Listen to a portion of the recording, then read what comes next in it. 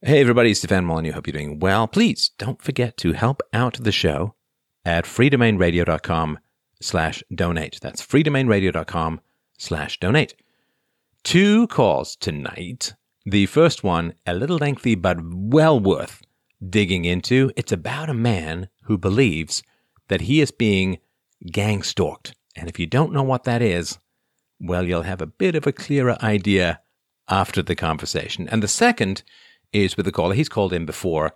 His name is Bob, and we talked about South Africa and the good and the bad of what has happened. It's probably really since the post-war period, but in particular since apartheid. So very, very important show. Thank you, everyone, for your support of Free Domain Radio. Please check out theartoftheargument.com. You can do your shopping at fdrurl.com/Amazon. And most importantly, I really hope you enjoy the show. Okay, up first we have Sanjay. He wrote in and said, I and my ex-wife have been in a child custody battle over our only child born May 2011 since 2014. My ex-wife has been a member since 2008 of an organization which runs a women's shelter in the Los Angeles area. I am subject to covert harassment since August 2015, which I have concluded is state-sponsored and state-funded and is carried out by highly professional and organized security agencies who work closely with local, regional, and national law enforcement and intelligence agencies. This covert harassment is 24/7, uses, among other harassment tactics, highly classified directed energy devices that target the central nervous system and cause neurophysiological disorders without leaving any signs of physical injury. It has totally upended my life, is slowly but surely deconstructing my body, and does not allow me to live or go to work anywhere. I have never been accused of or charged with anything whatsoever. Quite obviously, the state resources are being manipulated here for private interests. How can I get the state to stop subjecting me to 24/7, constant, horrifying, and humiliating terror? That's from Sanjay. Sanjay, how are you tonight? Hi, Stefan. I'm good. How are you? I'm good. Man, that is a terrifying experience, right? Yes, absolutely. All right. So let's go back to the beginning and tell me what happened. In the beginning, so I'll start with 2008, or actually 2007, when me and my ex-wife now were separated for about a year. And during that year of separation, she came in contact with this organization called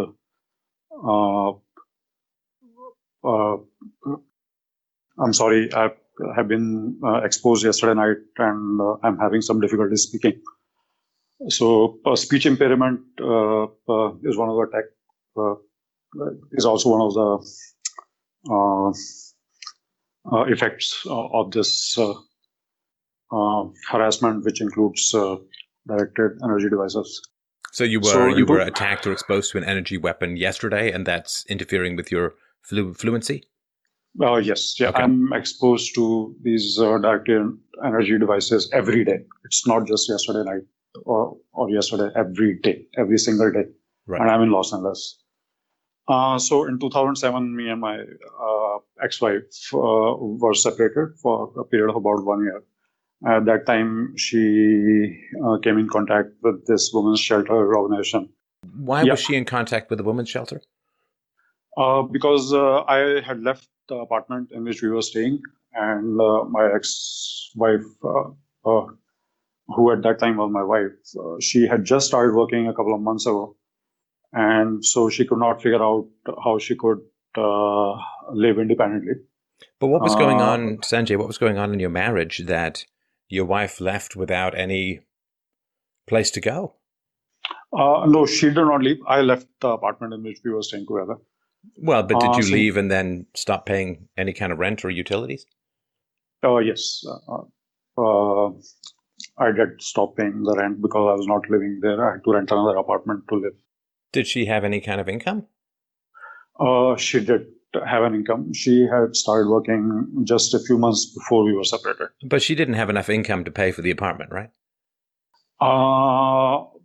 it's difficult to say. Probably she had just enough income to be able to pay for the apartment and her expenses. And what about your child? At that time, we didn't have a child. So our child was born in 2011. Oh, sorry. Okay, got it. So you moved out. Now, why did you move out? Because we were having arguments. We were not speaking much with each other. There was a lot of bitterness between the two of us. And what triggered my leaving the apartment was that one day, I called her multiple times at at our apartment home phone, and she will not pick up. And then I was really scared that why she's not picking up the phone. I mean, at least pick up the phone. And then when I went home, there was no explanation other than that I just didn't want to pick up the phone. So a couple of months after that, I moved out of the apartment. Well, then that kind of been the immediate incident. If it was a couple of months later you moved out, what happened between her not picking up the phone and you moving out? Not much really. We were not speaking with each other. I was not spending too much time at home. If I was at the apartment, I was just looking at my laptop or watching TV, and we were not speaking too much. And there were obviously it's a long time ago, so I don't remember every single day in that period. But I am quite sure that there were arguments. If we were speaking, then we were speaking not on friendly terms or in even terms, but we were speaking in accusations and recriminations. And how long were you married? When did you get married? We got married in July 2003. 2008? Or 2003. 2003, okay. And how long did it take before things went badly? So about actually things have been up and down right after the marriage. So a couple of months after marriage, she went back to her mom's home.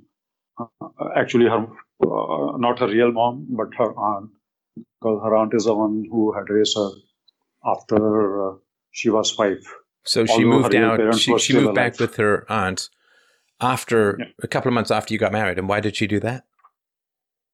Well, yeah, that's also because it's quite a long time ago. But I think there were arguments, and there was not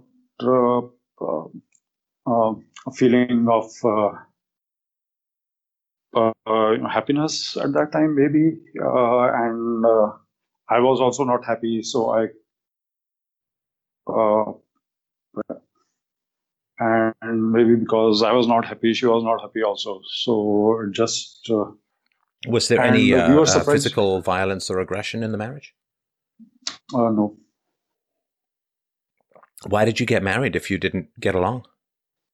Well, I'm from India, and this marriage happened in India. So it was an arranged marriage. Arranged marriage in the sense that we were matched by what is known as matrimonials in India. So it's kind of like Sorry, I get it. You had arranged marriage. All right. Now, so did you live in America for some time? You went back to India to have an arranged marriage, and then you brought this arranged marriage back to America. Is that right? Yes. So not exactly. It was not exactly like that, but almost like that. So I worked in US for a few years. Then I went back to India. I started working in India. And that's when, a few months after I started working in India, I got married. And do you think that America is benefiting from you and your wife and your child living in America? Well, when I came to America after marriage. I came in 2005 May. So my objective was not to benefit America. My objective was to benefit myself and my family. Well, that's admirably honest. So you came here to get stuff from America, not to provide stuff to America. Obviously not. Yeah, because that's. I got to tell you, whatever raise you're being hit with, they're not dislodging your honesty, and I appreciate that. That's very frank. Okay. Well, actually, it's not that unusual because I'm a software engineer. No. Let's not back away from it. That's what was said. And okay, so why did you want to have a child with a woman you weren't getting along with? No, so it's not exactly like that. So we had some issues in marriage right after marriage, maybe a couple of months after marriage. And then we had intermittent issues once or twice again for the next couple of years. But then not next couple of years. So after marriage, we had issues for about, I would say, 3 to 6 months maybe. And then we got settled, and I was happy with my job. I was traveling. I traveled to London in that period. I traveled to US for a few months, and I would travel, and my ex-wife would be in India, either staying with her mom, her foster mom, or either staying in our apartment in India. So you were working in the software field in America for some time, right? Yes. How long for? How long I have been working in software field in America? Yeah. I would say 15, 16 years. No, but in America as well? In America. Yeah, actually, most of the work that I've been doing has been in America. So, yeah, so most of the time I've been working in America. After I left India, so I left India in 98, worked in America for about 4 years. Then I went back to India in 2001. No, actually 2002. And then came back to America in 2005. Right. Had your ex-wife been to America before? No, she had never. I mean, she did not even have a passport when we got married. Right. And what was her education like? Her education?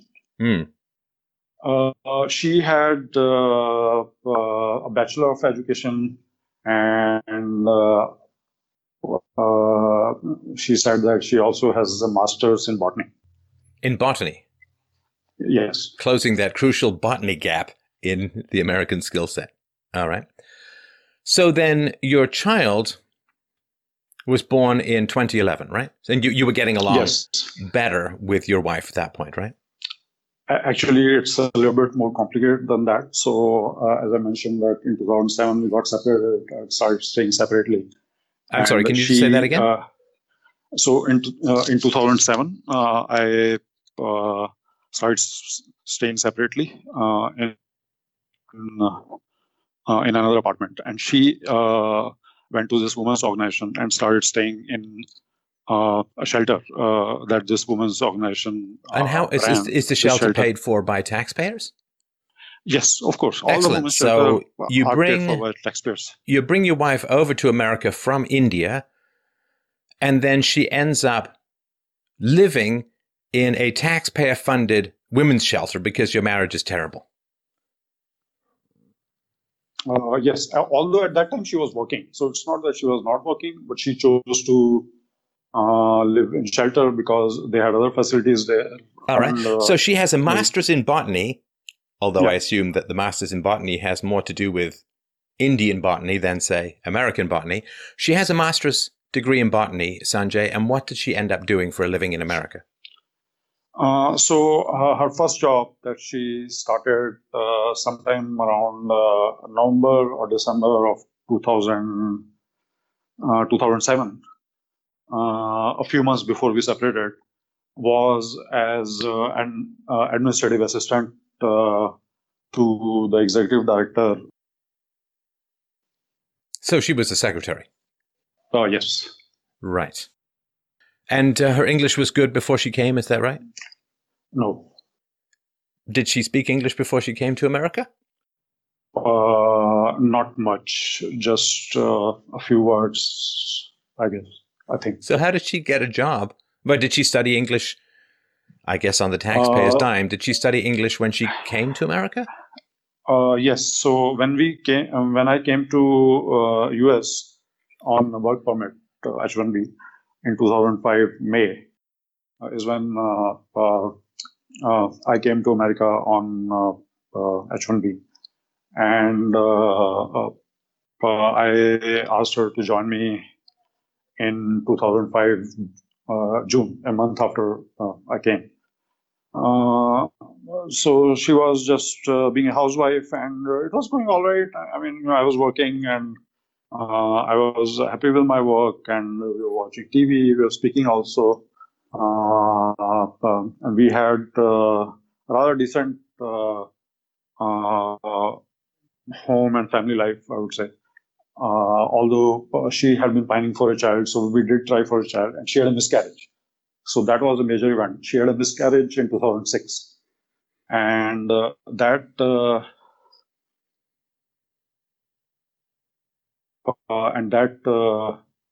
obviously affected her badly. And okay, sorry. I mean, I appreciate the information, Sanjay, but that's not what I asked. So just fight through the energy weapon effects and just try and focus on how did she learn English to the point where she was able to be an administrative assistant? I assume that she needs to speak English to be an administrative assistant. Yeah, so I encouraged her to enroll in community college because we were living in Los Angeles, and she did a few courses. And she did courses in English? Yes, yeah, yes. Okay, and then she had, and was it an H-1B visa that you came across on? Yes. Right. So then she had a miscarriage, and was she covered under the healthcare that's provided by your work, or how did you guys pay for the healthcare? My employer had an health insurance plan, and I was a member of that plan. Right. So instead of hiring an American worker, you bring across your wife who doesn't speak English and then has a miscarriage. All right. So then you did have the child in 2011, right? Yes. And how long after you had the child did your marriage break up? About 2 years. It started fraying on the edges. And then in 2014, August, which is about 3 years and 3 months after our child was born, that she filed for divorce. And why did she file for divorce in particular? Well, I mean, divorce, it's very, I don't think that there's a single reason when person files for divorce. So was the case in our marriage. So, but the main reason why the relationship started fraying, and we had started having arguments around after our child was 2 years old, is because I and our child were very, very attached to each other, and we had a very, very strong bonding. We were always hanging out together. And my ex-wife just could not digest that Wait, your ex-wife so didn't attached. like the fact that you and your child had a strong bond? Yeah. Why? I don't know. You tell me. I mean, see. I can't tell you, man. I wasn't married to the woman. Right. Okay. I mean, so I'm sorry about that. My question was because because I largely have my own experience as a basis of what I. Okay, so you don't know. You don't know why your marriage split up. You don't know why you weren't getting along. Okay, I get it. Now, no, actually, I can. Well, hang on. So your wife was able to stay because your child is an American citizen being born in America. Not quite an anchor baby, but along those lines. Is that right? So if she didn't have a child and you got a divorce, wouldn't she have to go back to India? Okay, it's a little bit more complicated than that. So I had a feeling it might be. Yeah, yeah. So we came back together in 2009, around August of 2009. We came back together after a separation of about 1 year, And at that time, yes, I was still on work permit, and she wanted the child. Sorry, Sanjay, I'm just curious. So yeah. if you bring your wife over and you separate, doesn't she have to go back? I'm not sure, but I would think that might be the case. Yes. So are you supposed to inform the immigration department that your wife and you are separated, and then she would have to go back, or did you just not tell the immigration department? Well, we were separated, but and I had filed for divorce, but then we never or I never followed it up. I never went back to the court to ask for the judgment of divorce. So we were separated, but we were not legally divorced. So in that case, I'm not sure if well, one phone call could have sorted that out, but I guess you didn't make that phone call. You didn't find out. So then she's facing going back to India, and then she gets back together with you, has the child, which allows her to stay in America, and then she divorces you, right? Yes. Do you think any of those things might be related? Of course, they are related. So, as we see many times that women take advantage of men and they want to have a child with the man who is stable and who has income or wealth. And then once they have got a hook with which to extract the benefits or other things which they want to extract, then it's all over. And increasingly, as you have mentioned so many times, that men are becoming very, very dispensable. So, yes, of course. So then she divorced you or she separated from you. She doesn't have to leave because she's the mother to, I guess, a U.S. citizen, which is your child. And then she goes to she goes to live at the women's shelter. Is that right? No. So I think there are two events here. So one is the event in 2008, 2009 when we were separated. The other is the divorce filing in 2014. So they are separated by about 6 years. So the previous event, 2008, 2009, is when I was on an H-1B visa. But after our child was born, around early 2012, I got the green card. So in 2014, she was not dependent on her child to stay in America. Well, no, but if she wanted to leave you, she was dependent on the child, right? Not in 2014. Not in 2014, because in 2012, I got my green card through my employer. But what does that have to do with your wife's immigration status? Because when I applied for my green card, I also applied for her green card. Oh, so she got a green card too? She got a green card too. All right. Okay, got it. Okay, so then what's going on with the child custody battle? Child custody battle, again, it's complicated. It's a long story. So when the divorce was finalized in May of 2015, a couple of months before that, actually January 2015, the court had adjudicated that the custody is going to be 50% each parent. And that was the case until January of 2016. So in January 2016, I went to the police station to report harassment. To report harassment? Yeah, exactly. Because harassment how? What kind of harassment? The harassment is covert harassment. Oh, hang on. Sorry, Sanjay. I thought you meant from your ex-wife. So we'll get to the covert harassment in just a second here, but I just want to make sure I understand. So there's been this child custody battle going on. Yeah. Is she still an administrative assistant? She's a project coordinator now. Oh, okay. So how is she paying for the very expensive lawyers that can be involved in family custody battles? When we divorced, as part of the settlement agreement, I paid her about $75,000 in cash. And I also transferred to her retirement assets to the amount of about $50,000 in her name. So has she been using your money to pay lawyers to try and take your child away from you? Well, she has been using that money, of course, but also because, although the custody battle has been going on for the past 3 years, it's not as if we are going to the court every month. So there have been periods when I have not been able to go to the court.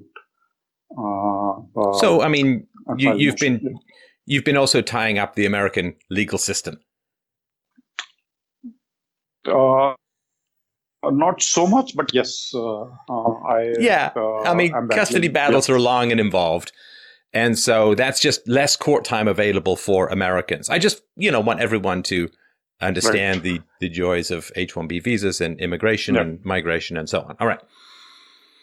And what's the status of that child custody battle at the moment?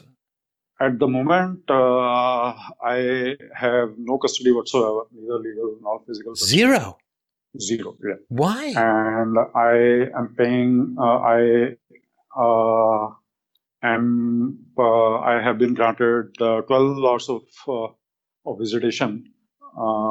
Sorry, I can't understand. I'm sorry. It's just a little bit of the accident. Of the accident that you have. The accident is so familiar to me. I expect to be accidentally hung up on from tech support. You said that you have zero custody, right? Zero custody. I have 0% physical custody, 0% legal custody, and I have 12 hours of supervised visitation every week. So 12 hours supervised. And so the government is paying for the supervision too, right? No, that I'm paying. Oh, you're paying for the supervision. Okay, got it. Yes. But how are you paying for these things if you're not working? Yeah, I'm draining my retirement accounts. My retirement accounts are pretty much exhausted. I'm on the last legs of any of my financial resources. I'm in debt. So I have credit card debts and I love my child so much that, even if I have to pay $500 to see her for a few hours, I have been doing that. Right. For the last Why did you lose any custody?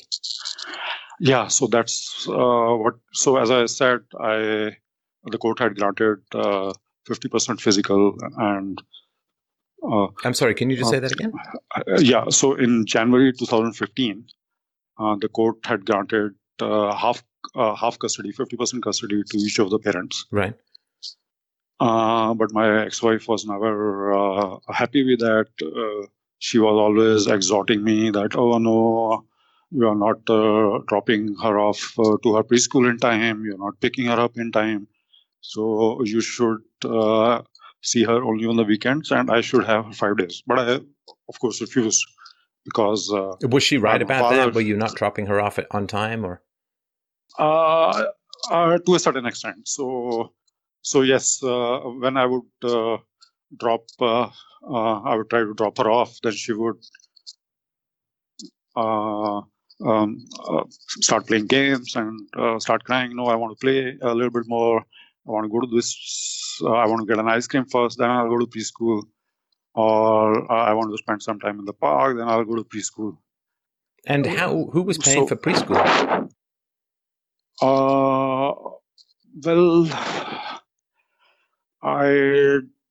For the preschool, we were paying half and half. So I was paying 50%, and my ex-wife was also paying 50%. How much was the preschool? It was $1,500 a month. Right. Okay. Right. And did your daughter like the preschool? No, she did not. Why did you? Why didn't your wife just try and stay home with her? Because she wanted to work. She liked the income. And she liked the income more than she liked her daughter, right? I would say yes. No, empirically. Yeah, empirically, if you're taking money and dumping your kid in preschool or daycare or kindergarten or whatever it is, then clearly you prefer the money to time with your daughter. Yeah, but I don't think it's only that. It's also that also is peer pressure on mothers to work and be recognized as women who are productive. So, especially in so California. peer pressure is an excuse. Yes. So women fully accept that peer pressure is a good reason to do terrible things. All right. That's interesting. I wonder how when your daughter gets older and she starts succumbing to peer pressure, what your ex-wife is going to say. They won't admit to that because there are a bunch of other factors also, like, they want to be independent women, they want to be recognized for their work and stuff like that. All the women who are in national politics, for example, they exhort women to be independent and make career out of themselves, as all the men are. No, I doing. get that, but women say to men, like a lot of feminists will say to men, even though women believe in this magical patriarchy, that men have to resist it and men have to not do what society says, and you got to be more sensitive. So the idea that women would use peer pressure as an excuse when they basically have been opposing it through feminism for the past 100 years or so just seems kind of funny. No, peer pressure is never an excuse for a man, but it's a perfect excuse for a woman. Peer pressure is never an excuse for conforming to an imaginary patriarchy, but it's always a perfect excuse for actually not spending time raising your own child. All right. Okay. So that's my little rant there. So Sanjay, when did you last work? I worked last week. So I was working until last week. You've been working full time and you just lost your job last week or quit last week? I lost my job last week. Wow. And that's the job that you had throughout the time period? No, I have had many jobs. This is the job which I started in August. So it's been. But how many jobs have you had roughly since you came to? I mean, I guess you're working on your resume. You have some idea of this, right? Yeah, so since you came to America, how many jobs have you had? Or let's just say, take out the longest job that you have, and then how many jobs have you had? The longest job I have had is about 3 years and 9 months. Yeah. And the total number of jobs I've had is around 10. 10 jobs? 10 jobs. And last 3 years alone, I've had 4 jobs. But doesn't that make you a terrible worker? Simply because, I mean, I've run an IT department and a software coding department. Doesn't it take quite a while to get up to speed and to learn the coding practices and to understand the existing code base and to know what needs to be done? I mean, aren't you just getting up to speed before the job goes bye-bye? Maybe in some circumstances, but not always. So, for example, if you're an accomplished Java engineer, you can start contributing to the code base within 2 to 3 days. After all, the practices of software development are not very different across different organizations. So there's going to be a source code repository. I don't know. I mean, I get all of that, Sanjay, but I'm just telling you, I never would have let a coder contribute to the code base of the software that I had developed, which was being sold for hundreds of thousands of dollars.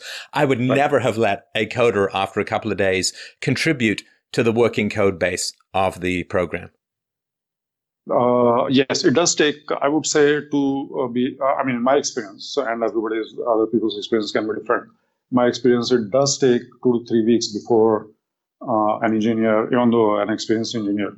So over what time frame, over what number of years have you had 10 jobs? Around 12 years. 12 years. Okay. So, yeah. And does that include the 3 years and 9 months job? Oh, yes. Yeah. Okay. So if we take that out, you've had 9 or 10 jobs over 8 years or 9 years, right? Oh, yes. Yeah. And is it true that you stay at the places for about a year or so, or some longer and some shorter? Mostly shorter. So, like, my last job was about 2 months. Before that, my job was about 6 to 7 months. 2 months? And another one before that. The one which... Wait, was it supposed to be 2 months or was it supposed to be longer? It was supposed to be 6 months, and it was supposed to extend depending on the project. But I lost it because I've been going through a lot of difficulty, and in the last 3 years, it has been very, very difficult to work because I'm also covertly harassed at workplace. I'm sorry, just say that last bit again.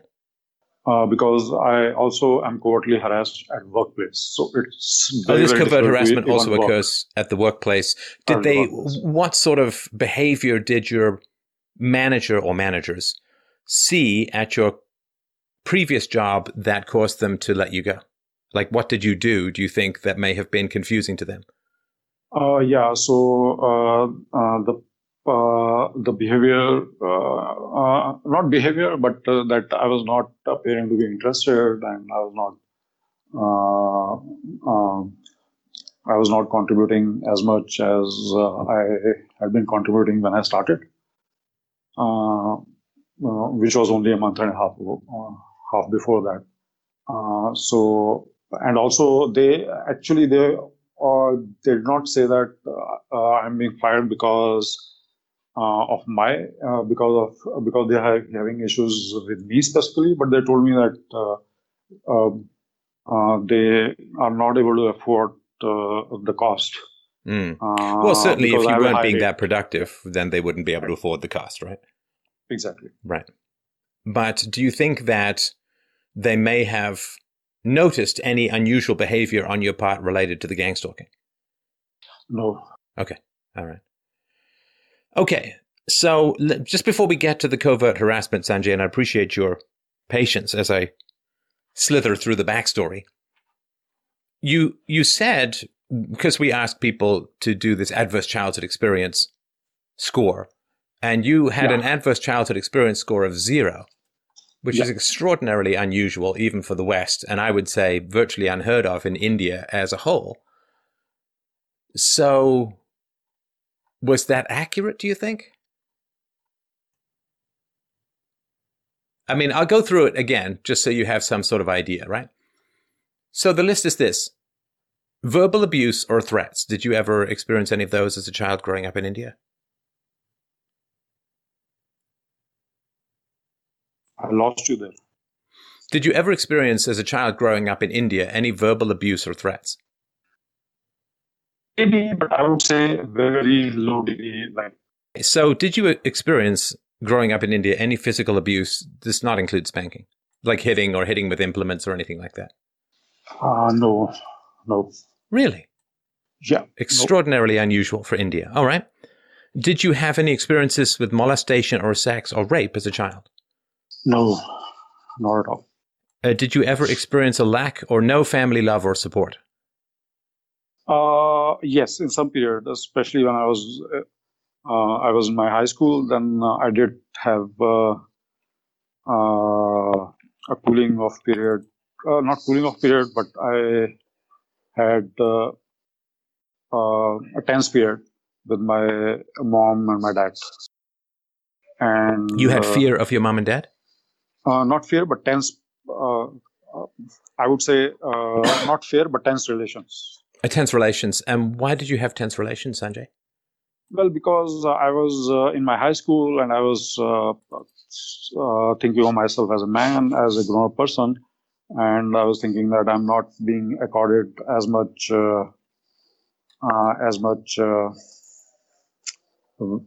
value.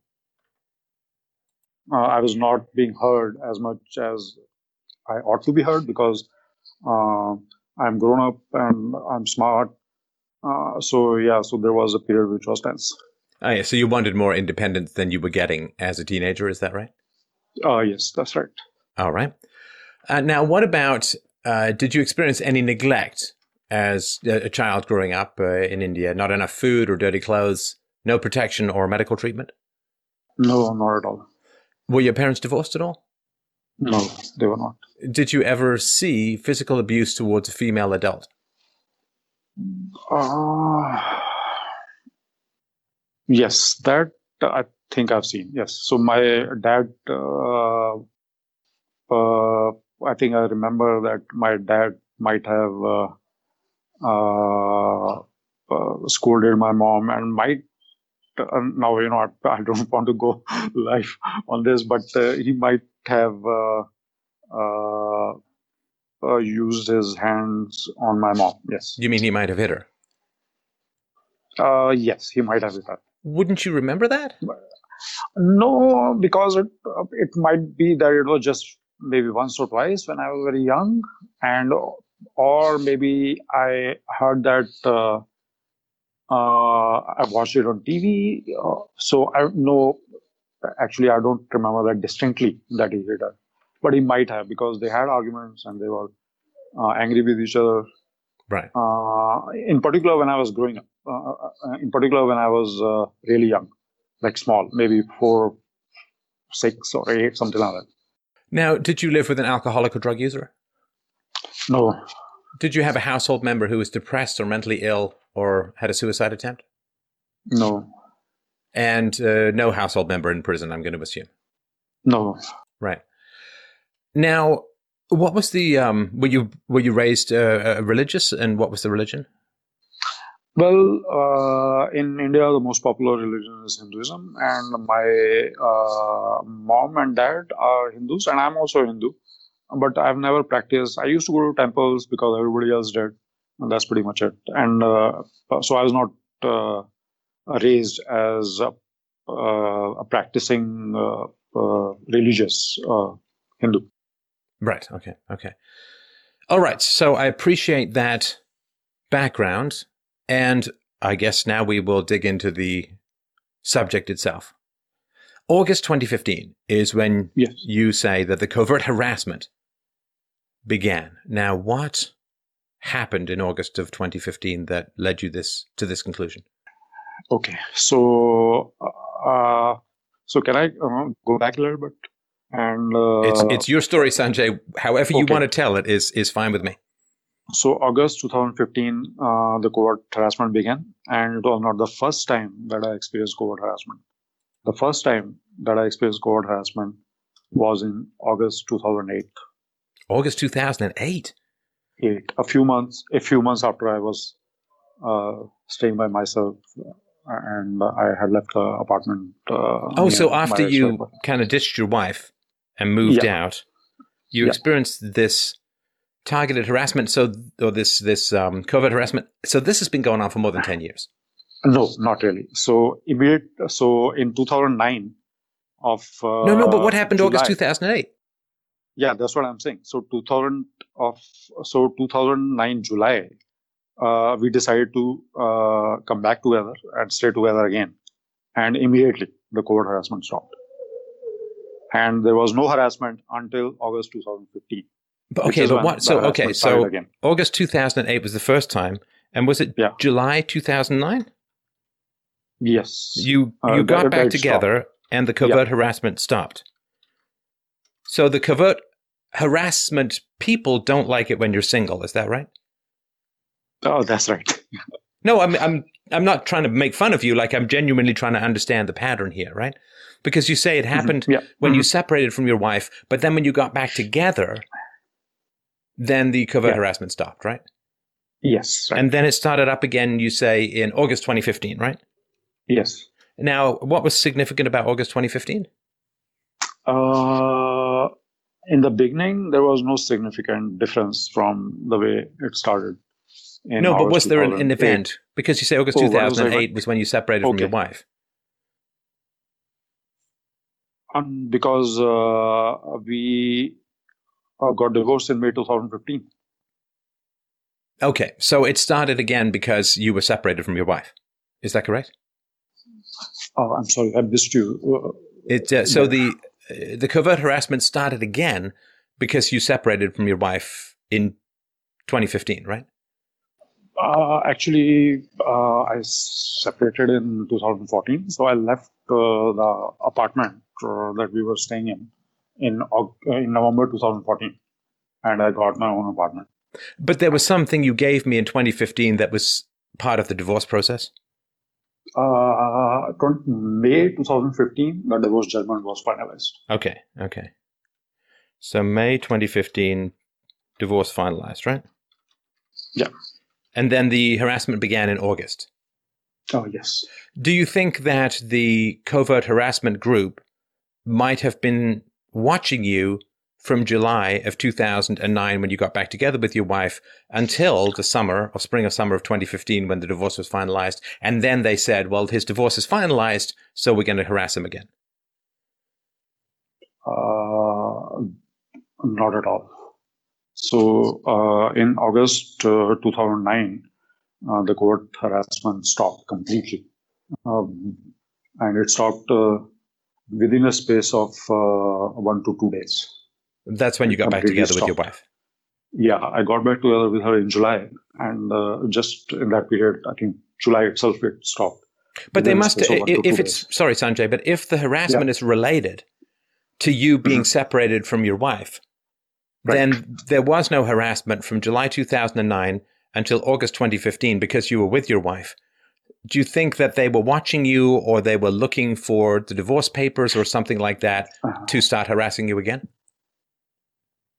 No, it's not like that. So the harassment at that time was because I was separated and she was a client of this organization which runs a women's shelter. So harassment started at that time to, I mean, it could have multiple objectives to, I mean, you could speculate on that. They haven't told me why they started. So it could be a punishment, or it could be to force me to come together with her in some way or the other.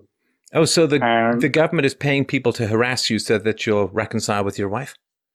Well, it's difficult to say government. So government, is government Trump or is government the state of California? Hang on. Is a complex Sanjay, thing, right? Sanjay, hang on. You said, which I have concluded is state-sponsored and state-funded. That's what you wrote. So yes, but state has multiple actors. And is state of California, is that the governor? Is that the attorney general of California? Or so there might be actors who might be able to do something like this, and they are part of the state, and they are able to authorize this. But in doing this kind of thing to a person who's never been accused or charged with anything, is it the state doing it, or is it those individual actors who are using the state authority to do that? So it's a complicated thing. Okay. Now, Sanjay, I just want to ask you something before we continue. Sure. So it takes a lot of courage, given what you believe, to call into a show like this. So let me ask you this. What percentage do you think it is likely that I am, in fact, working with these covert harassers? In other words, that they've gotten to me, they know that you're calling in, and they're sending me messages, or they've prepped me on how to talk to you. Like, what do you think that that's a likelihood? And if so, what percentage likelihood is it that I'm working with them? I have been listening to your podcast for a few weeks now, and I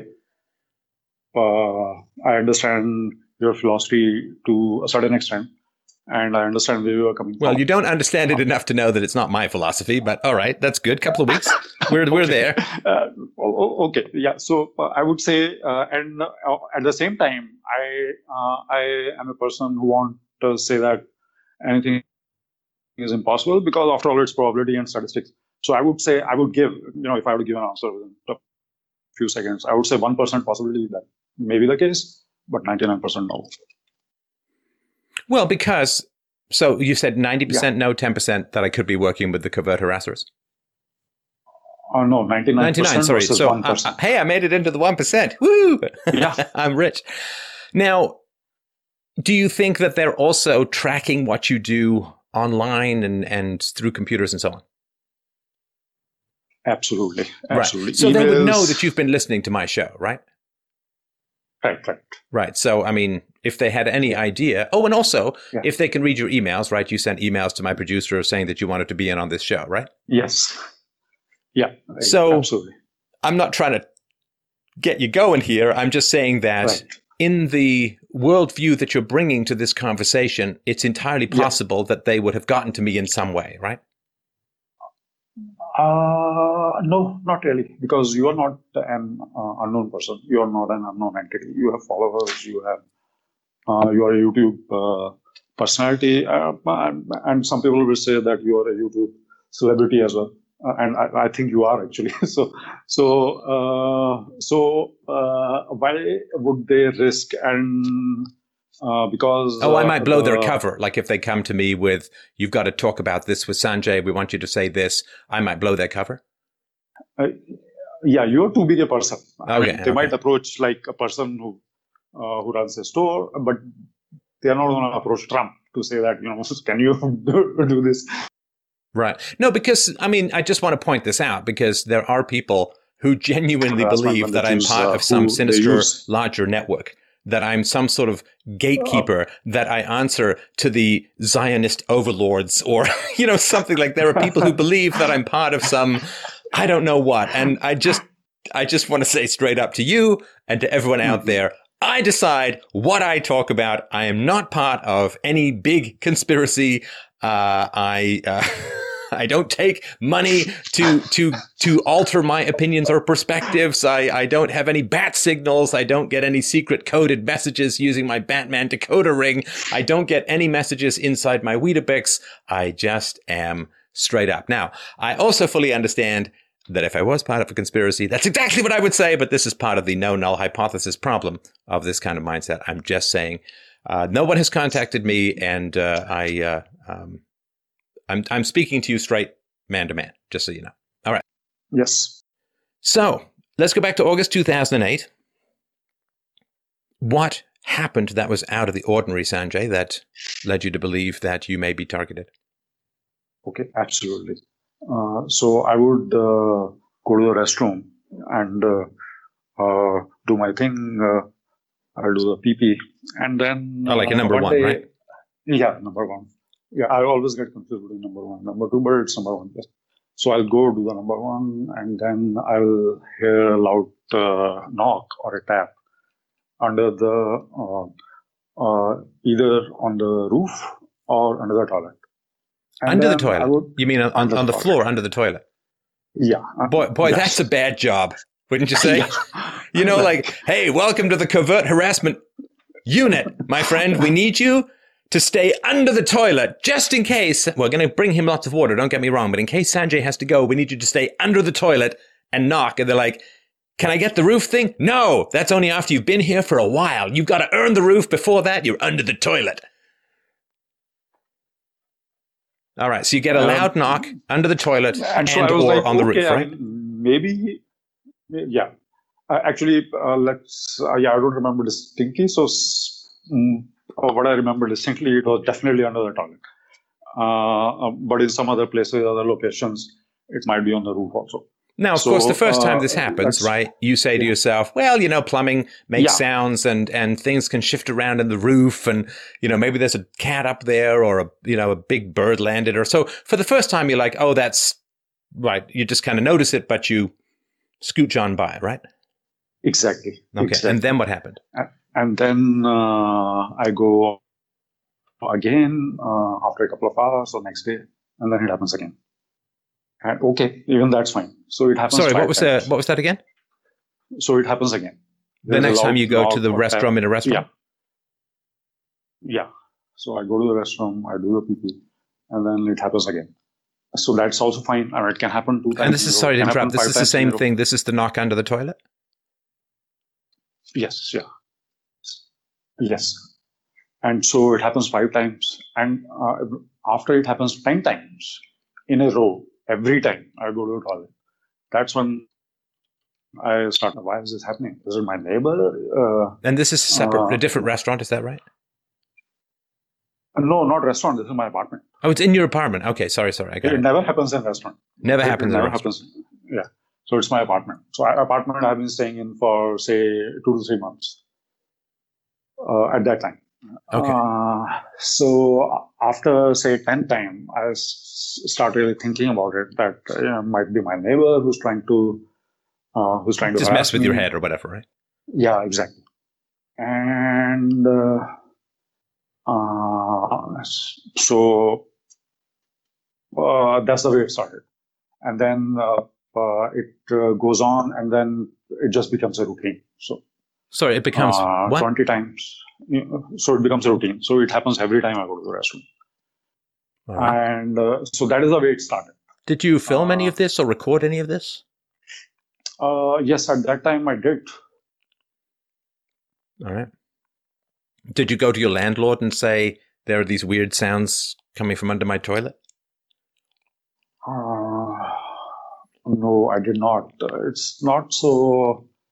I mean, I wish I could, but it's not so straightforward to go to a landlord with something like that. Because You are a man with complications. I will certainly say that. Exactly. Why can't you go to the landlord? Why I can't go to landlord? Because the landlord will come if he comes, and how would a landlord respond to that? So if a person reports, if a tenant calls the landlord and tells him that every time I go to the restroom, I hear this loud knock on the floor. Well, you said you recorded it, right? So you'd play back the recording of you going to the washroom like 10 times in a row and this loud knock coming from under the toilet. I mean, if I were a landlord, I'd kind of like to know. So either I need to bring in an HVAC guy or a priest. Because you could play the recording, right? Yeah, probably I could, but at that time I did not think that I had a credible. I mean, I think in hindsight it was a mistake not to have done that. But see, I mean, it's recording something like this. It takes a little bit of thoughtfulness to do something like this. So well, you got a cell phone, right? I mean, just point and click, right? Yeah. Okay. Well, anyway, so you didn't record it and you didn't play it to the landlord. So did it continue for the length of time that you stayed in that apartment? Yes. And then other things started happening also. Like what? So this is all in the summer of 2008? Yes. Yeah. Then other things were that I would wake up after sleep. First I could, and then when I would wake up, I would be extremely woozy and my eyes would be tired, although I have had a few hours of sleep. And my head would be heavy. And I was just feeling like I'm in the fall. I mean, that's the term that I'm using for the first time, but I would feel like I'm disoriented, I am nauseous, and I'm not feeling normal. So it's kind of like if you have a high fever, then you know that your body is not feeling normal, and in fever you can measure the temperature. But in this particular in the experience that I had, I did not have a temperature, but I was feeling nauseous and disoriented, and my eyelids were heavy, and I felt like I was not able to keep my eyes. I felt like I had not slept at all while I had been unconscious for several hours. So you'd wake up in the middle of the night and feel tired and woozy? Sometimes in the middle of the night, but even when I woke up in the morning, then my head would be heavy. I'll be feeling tired and woozy, yes. Well, you were going through a lot of stress at this point in your life, right? Not necessarily. So actually, yes, come on, Sanjay, necessarily. You just broke up with your wife, right? Are you telling me that's not stressful? Not really. If the relationship is not going well, it's abusive, and you are going through a lot of stress because of that. Actually, it is a relief. Once you have broken up, it is a relief. And I felt that. Wait, how was the sorry, I may have missed this because I thought you just didn't get along. How was the relationship abusive? Yeah. Well, it was bad. I mean, we were not speaking. We were, if we were speaking at all, it was always. But that's stressful, right? Exactly. So that was stressful when I was with her. But as soon as I moved out, it just ended, that stress. So you were going through stress. It's just, okay. So it's possible, of course it's possible. This doesn't explain the loud knock from under the toilet, but it's possible that you weren't sleeping that well because you were stressed. Mm-hmm. Okay. So did you go and see a doctor?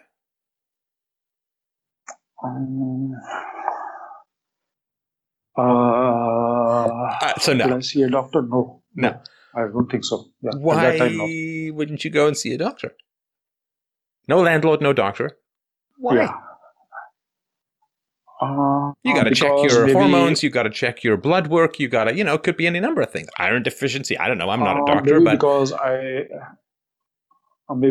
had guessed that I had guesstimated that doctor will not be able to do anything about this. Why? And that's what actually happened when in 2015 I did go to emergency. No, but sorry, why? Yeah. Look, if it's a natural cause, right? Like if you have some problem with your blood or your hormones or whatever, then the doctor can try and help you with that. If you've been poisoned, then the doctor can say, "Hey, man, you've been poisoned," and then you have proof to bring to the police or something like that. So I'm trying to understand why no doctor in this situation. Actually, I did explain. I take it back. So I did go because I was working at that time and I had health insurance. So I did visit my doctor. Oh, you did go to the doctor? 2-3 times during that period. Yes. Yeah. I mean, it was not specifically to... Wait. How are we going from you didn't see the doctor to you did see the doctor? Because it sounds to me, Sanjay, I'm going to be perfectly honest with you. It sounds to me like you said no doctor, and then I pointed out why it would be good, and you're like, oh, wait, no, I did see a doctor. So I'm having trouble trusting this part of the conversation, to be very frank. Yeah. So, allow me to explain. So when you said that, did you see a doctor about this? So my thought was that, did I see a doctor specifically about this, about what I was going through? And the answer to that is no, not about that specifically. But did I see a doctor at all? Yes, I did.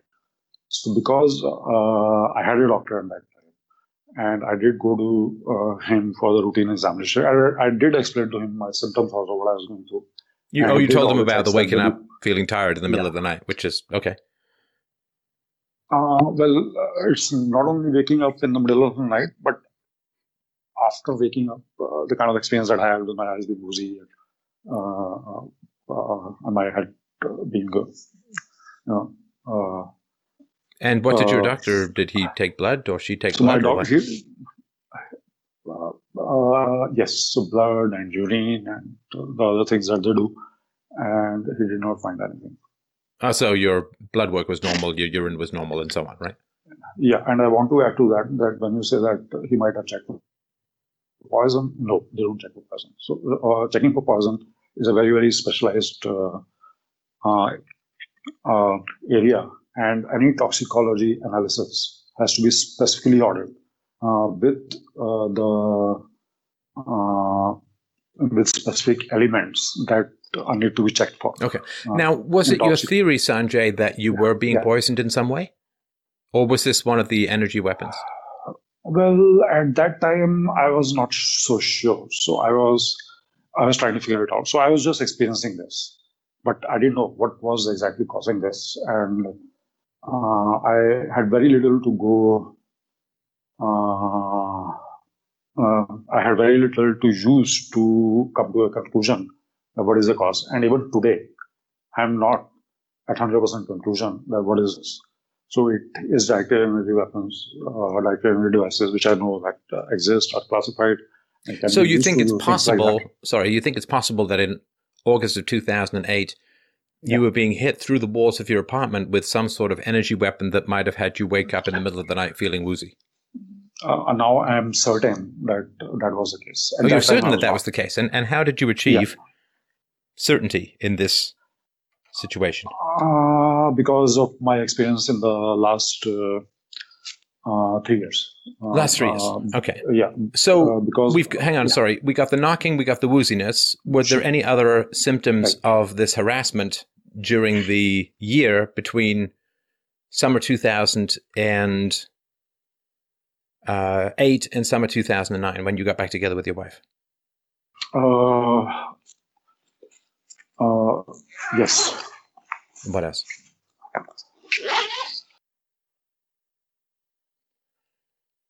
I'm always concerned when I hear unzipping and don't see any video. Oh, no. Oh, I'm sorry. You don't hear any knocking at the moment, do you? No. Okay, good.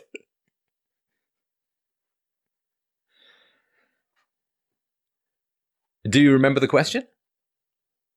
Because we're trying to have a chat here. Yes. Are you still with me? Do you need to go to the washroom? Because I can wait. Yes, I'm with. No, I had my laptop and I was making sure that I still have it. Okay, good. All right. So what else happened in 08 to 09? So when I moved to a new apartment, so in that apartment I couldn't live because of repeated noises and because my health was going down. I was feeling that Okay, sorry, Sanjay. I know you got hit with a weapon yesterday. I do need you to focus and really try and concentrate on getting these words out faster, because I feel like I'm almost being hypnotized by Kaa from the Jungle Book here, okay? So just try and hit the gas here to get these words out. So you moved to a new apartment because you wanted to know if the phenomena were going to follow you, right?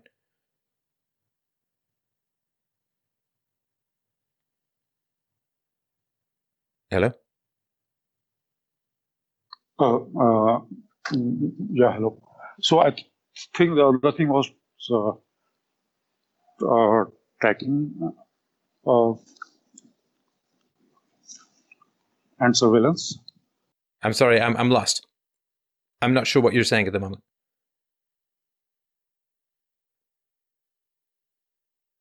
Yeah, so yeah, I'm sorry about that. So I feel like you're hitting me with a D-energy weapon.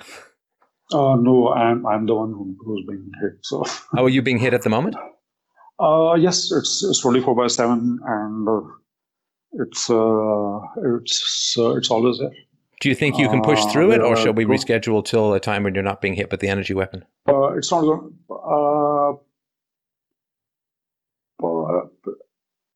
No, I mean this harassment is 24/7. So 24/7, so it doesn't matter. Okay, yeah, so I just need you to. I don't know if you can put something like a colander or something around your head to block. Is there anything that can block the energy weapon? Yes, there are things. There are like a concrete wall is usually able to block. Any kind of helmet or head wrap or. I have been looking around for it, but I couldn't find. They're tough to find. So you left. Now, what were the other symptoms that happened from 08 to 09? We've got the knocking on the toilet, and we've got the night wooziness. What else? Yeah. Okay, so there's, I would say symptoms, but I would say the components of the harassment. So another component, so in this harassment, there are basically three major components. One is tracking and surveillance. The second is noises. The third is directly unrelated devices. Sorry, the first one was what? Tracking and surveillance. So tracking and surveillance, noises, and then these energy weapons, right? Yes. Okay. Right. So three. And were all three deployed in 08, 09? Yes. Okay, so what happened in the new apartment that gave you a sense of the noises? Yeah, so in the new apartment also, one component was the noises. So that will be noises of cupboards. So I'll go to the kitchen and I'll wash my hand in the sink, and there will be a noise of cupboard. A noise of what? Or a noise of a cupboard or a closet. Oh, cupboard, door. Okay. Like Sixth Sense, openy, closey stuff? Yes, right. So a closet door will close. So there will be noise of that. Sanjay, I don't know much about the Hindu religion. Are there ghosts or spirits in the Hindu religion? Is it possible that you could just be haunted? Yes, there are, as in all religions, but I've never been a very religious person. Well, it doesn't mean, according to your religion, that you can't be haunted, right? Yes, but I'm far too rational a person to have any belief in that. Well, I got to tell you, that makes it, that is yet to be determined. At least according to me, just so you understand, right? I mean, according to you, yes, but according to me, I know that. Okay. I am. Okay, so you had cupboard noises in the new place. What else? So cupboard noises, but not cupboard noises, just random cupboard noises. So cupboard noise, a door of a cupboard or closet closing when I am washing my hand in the sink. Right. And then I go again, maybe after a couple of hours, maybe next day I wash my hand in the sink in the kitchen. And then another noise like that. And how do you think these, how do you think the cupboards, were they opening and closing like you could see them? No. Wait, So you were just hearing the sounds, but the cupboards weren't opening and closing? Not in my apartment. And how do you think the sounds then were being produced? There are multiple ways of producing sounds and noises. So one is the actual productions. For example, a car door is closed shut, then it produces a noise. Now that is one source. The other source can be that there can be a speaker which emits a noise or sound, which is that of a car door closing. So those are two main sources. Oh, so you think that there may have been a speaker with cupboard door closing sounds in your cupboards? Not in my cupboards, because I know my cupboards because it's my apartment, so I know my cupboards. They don't have it. So either they are cupboards which are being closed in the apartment next to me, next door apartment, or they are sound producing devices which are installed somewhere in the heating or air conditioning system, HVAC, heating, ventilation, and air conditioning system. Right. Did you record these sounds as well? Yes, I did. Right. And I assume that you went to talk to your neighbors and say, are you guys opening and closing cupboard doors that are kind of loud or what? No, I didn't. So there are multiple reasons for that. One, I was single at that time. And wait, you were single, so you can't talk to your neighbors? I don't follow. Well, I'm also. So we are talking at this time. We are talking about 2008. So although I've been in US for a few years, but still, I mean, I had hesitation in approaching my apartment manager. Although I might have approached him, and he might just have said that just ignore. Oh, you were like too shy or nervous to talk to neighbors? Also, I was not only that, but quite jittery as well because. Quite what? Also, quite jittery. So I'm. Okay. I'm anxious Jittery, and nervous at this point of time because see, it's a combination thing as I can see now. So not just noises. So noises can only do that much damage. They can annoy a person, and they can make a person very angry also. But noises cannot make a person to be disoriented and nauseous for hours. And that happened again at nighttime or other times as well?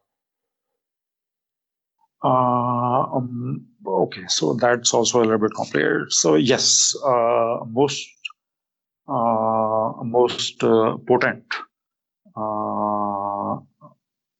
damage is at nighttime because you're sleeping, or I'm sleeping, or I'm unconscious, and that's when I'm not conscious of what's hitting my body. So, but it's invisible either way, right? And if it goes through walls, it doesn't matter whether you're awake or asleep in terms of the weapon hitting you, right? But if I'm awake and say an electromagnetic pulse or a series of electromagnetic pulses hit me, and my heart rate goes up immediately, I can immediately sense that it happened, and I can move. And so the effectiveness of that so it cannot be done for a long period of time. Now, you can also, I'm sure you've thought of this, right, Sanjay, but you can get equipment to measure electromagnets, right? Like to see them to see if there's magnetism or electromagnetism in the environment. Well, I don't know if you just throw marbles, like metal marbles up in the air and see if they stick to the wall or something, but there's ways to test for this, right? Right.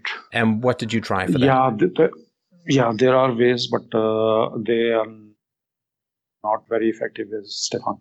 So it's Well, no, if it's that is electromagnetism, it's electromagnetism, right? There's not some special kind of hidden other dimensional Hogwarts electromagnetism, right? No, but if you go to the store, it's not so easy to find devices which can detect electromagnetic fields over a wide range. So well, it if can't I be that want wide a to, range if it's hitting you, right? They don't want to hit other people too, right? It's got to be kind of focused. no, in the range, when I'm saying range, I am saying the range of wavelength. So electromagnetic fields is energy, and energy has wavelength and intensity. So the wavelength, everything in this world is energy. The sunlight, the light, the sound.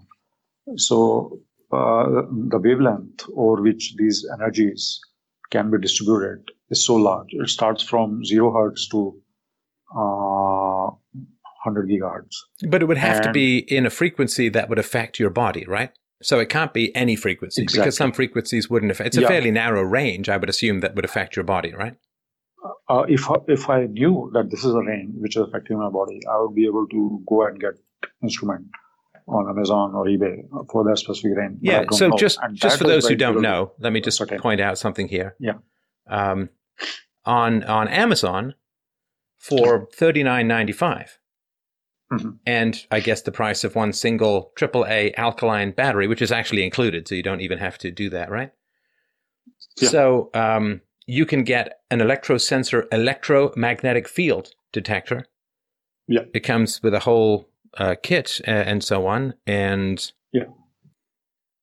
that's good. It's got it's got a lot of 5-star ratings, a couple of ones that are lower. So it's $40. Now, this does 50 to 60 hertz. I'm sure you can get ones that do different. But there are electromagnetic field detectors available for a small amount of money. So I'd like to explore that, and I'm an engineer also, so I can also do that kind of research. Although it's a little bit difficult for me because I am always on my toes because of 24/7 covert harassment.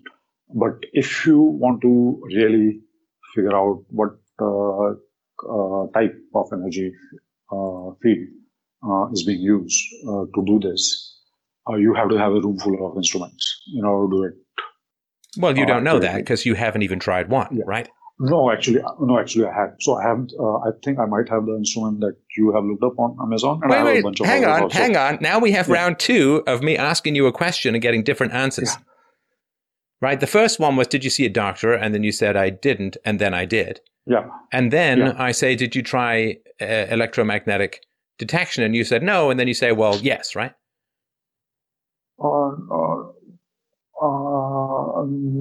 No, I mean, I can't contradict that because I have been having these devices for the last 2-3 years.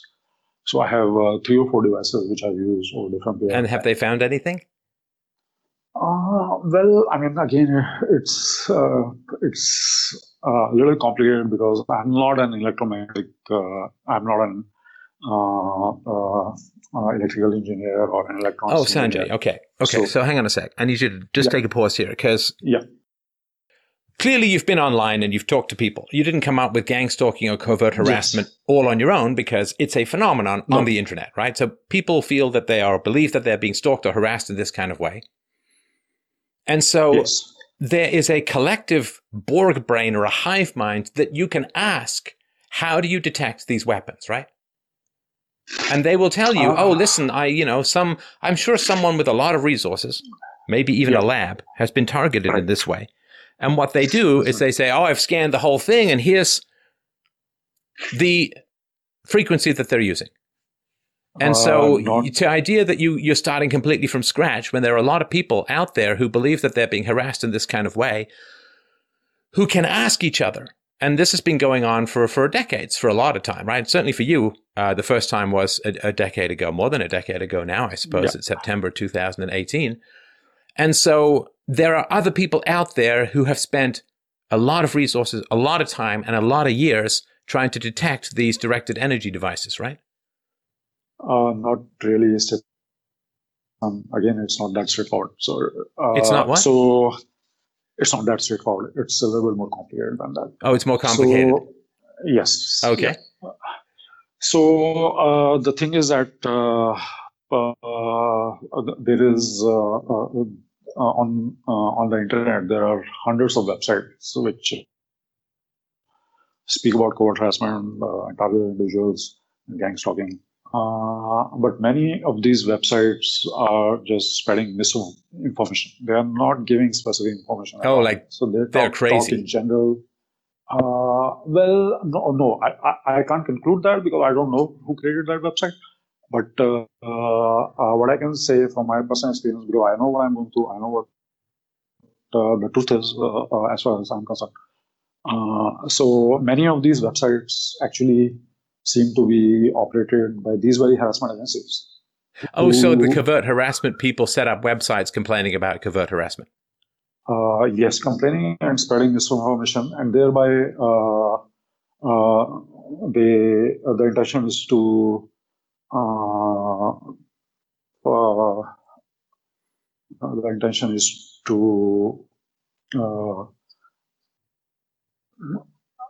not degrade, but denigrate the individuals who are complaining about this. Yeah, no, it's kind of like the flat earth people say that there's flat earth misinfo, disinfo people, and so on, right?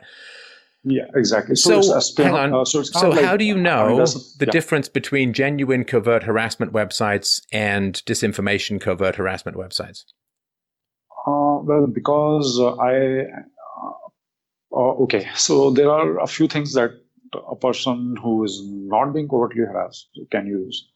Like if it is a very polished website and it speaks about the injustice of it, it speaks about the evil of it, but does not give any specific information that, how you can avoid it, what exactly it is.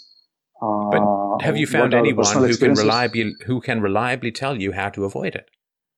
I mean, I assume you're calling to me, Sanjay, because you haven't found anyone who can help you to avoid it. Exactly. Right. So saying, well, it's not real if they don't tell you how to avoid it, while at the same time saying no one knows how to avoid it, that doesn't make sense. And I'm simply holding you to your own standard where you say you're too rational to believe in ghosts, right? You understand that there's no disproof then, right? No, I didn't understand your point there.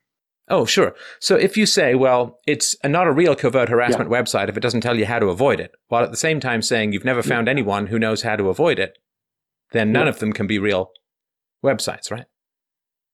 Okay. I think you have a very good point there.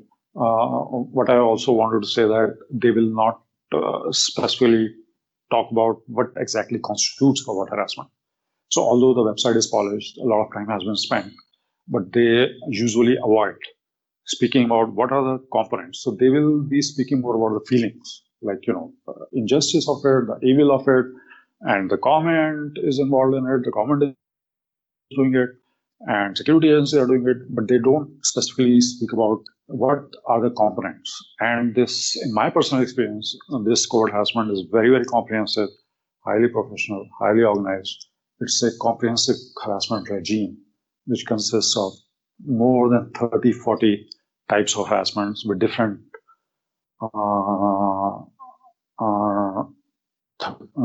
than 30, 40 types of techniques, which include noises and direct energy devices.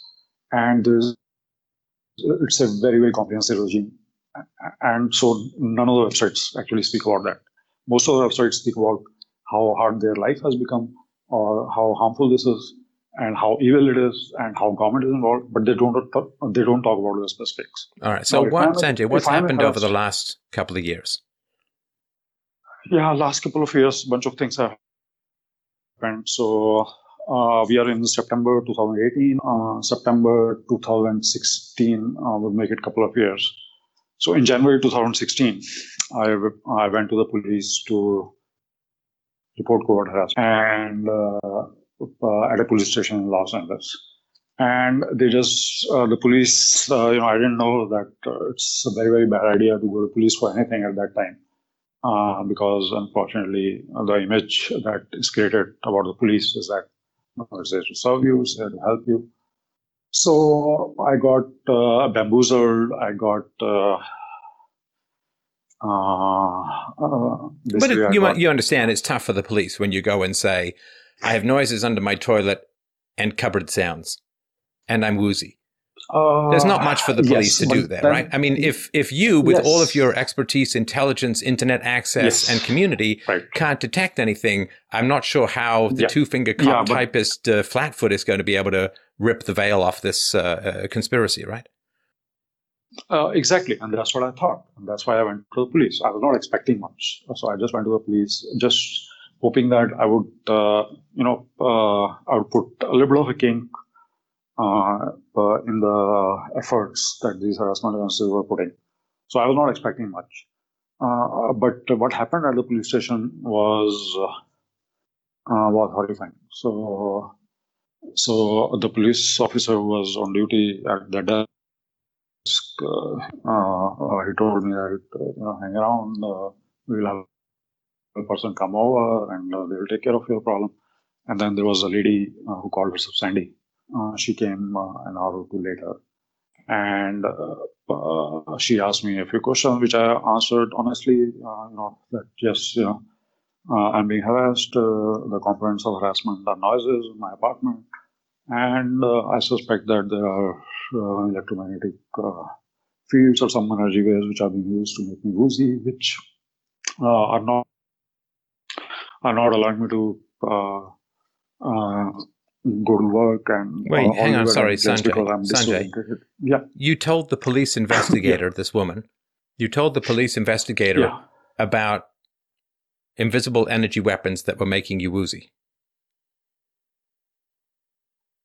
Well, I don't know whether she was an investigator, but yes. Okay, that's not the important part. Yeah. I mean, you understand that to outsiders, it sounds nuts, right? Yeah. You understand that? Yes, it does. Yes, it does. So why wouldn't you just, why wouldn't you just start with the stuff that can be easily measured, like sounds, right? Because the moment you start talking about energy weapons, what does the police person do, right? Actually, that's what I thought. I mean, the police will say, "Oh, we don't believe you. Just go back home," or something like that. But what that lady did? Wait, go back home. Oh, I see what you mean. Sorry, go ahead. Go back home. Yeah, just go back home.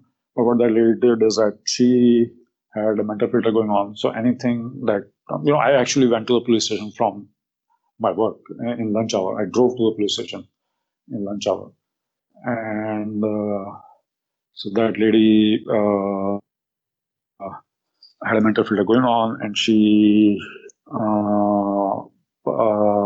decided that I was reporting hearing voices while I never said voices. I'm sorry, you were reporting what? And sounds. So I was saying that that lady decided that I reported hearing voices. I reported hearing voices. No, that's not true. It was other sounds, not voices. Yeah, exactly. So she had a mental filter going on, and she twisted whatever I told her. But I mean, sorry, Sanjay, honestly, I'm just trying to understand, right? Yeah.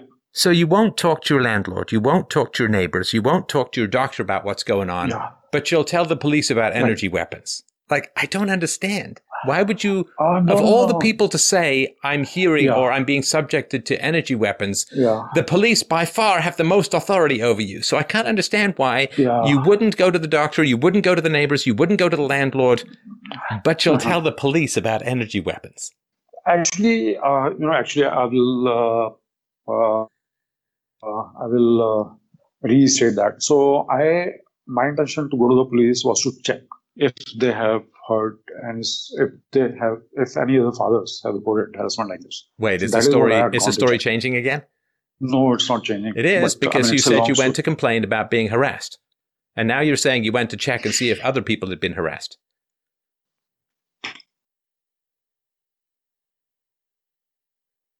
See, when I point out a trouble with your story, you change the story. Right. Well, it's a complicated matter. There are so many. No. Contradictions are not complicated, Sanjay. Contradictions. You understand I'm trying to help you, right?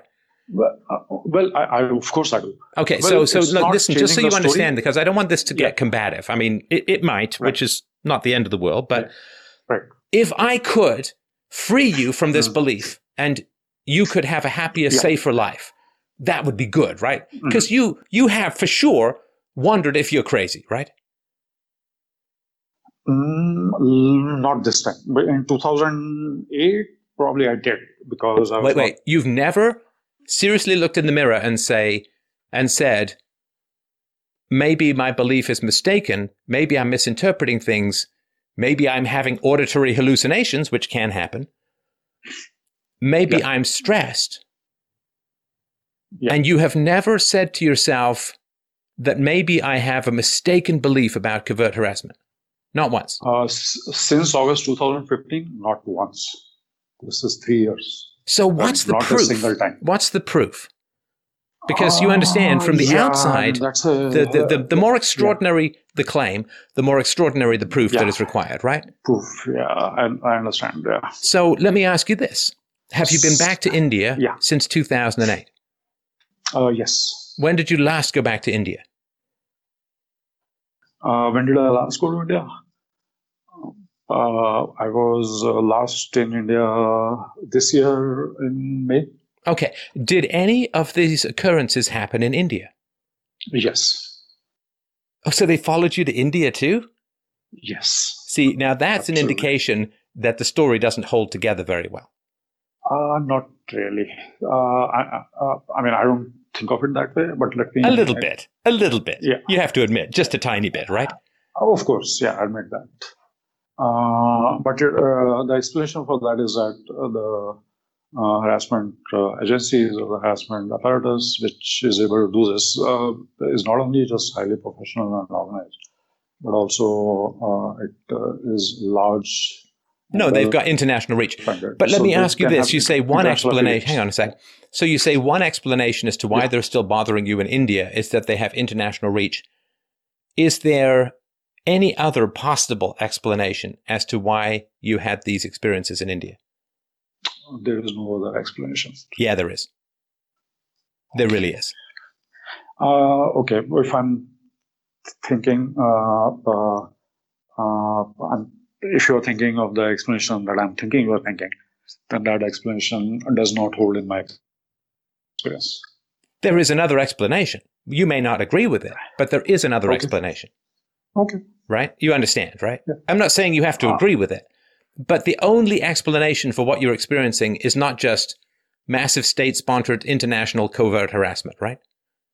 That's one explanation, and it's an extraordinary claim. There are other explanations that are less extraordinary, but are personally more difficult, like emotionally. Not only, no, actually personally, emotionally, maybe even if one person, I think person might be able to handle it. But my answer to that is they are equally unverifiable.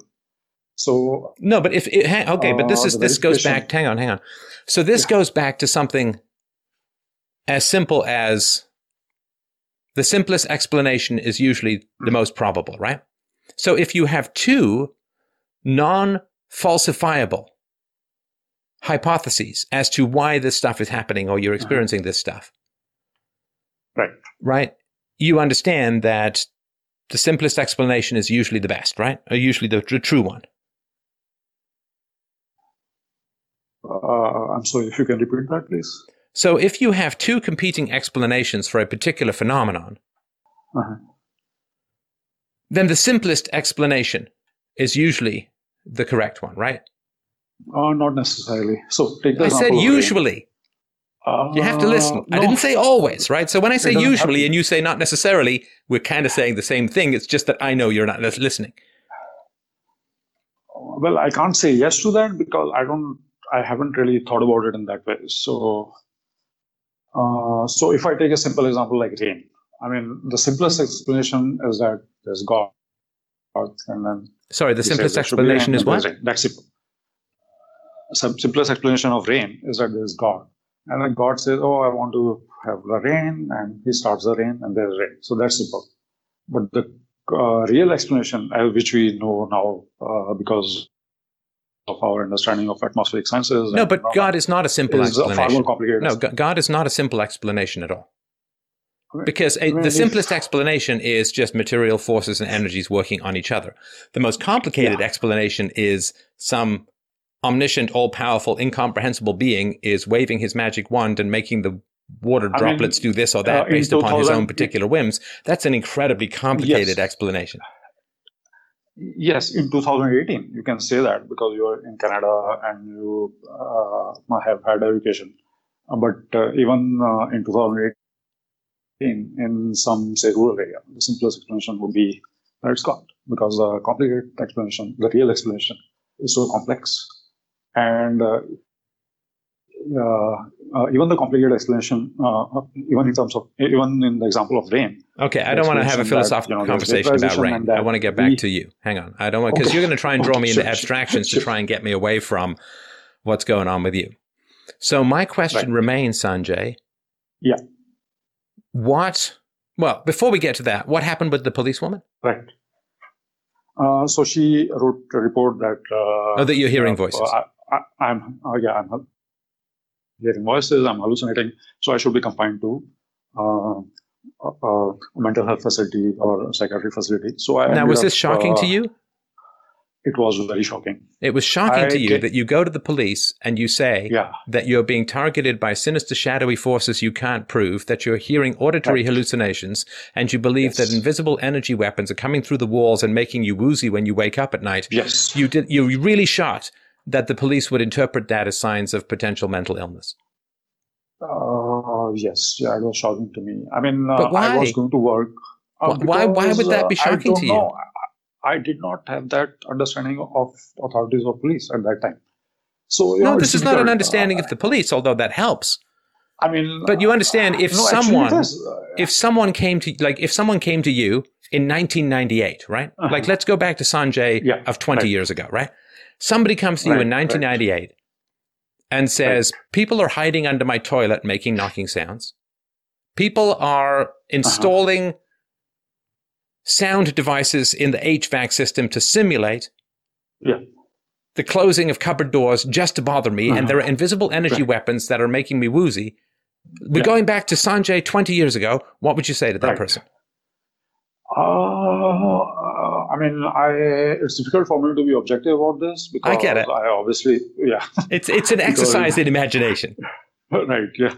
Well, I mean, even if I'm an imaginative person, but my personal experience is so direct and so obvious. No, but if you had not experienced what you experienced, right? Because here's the challenge: is that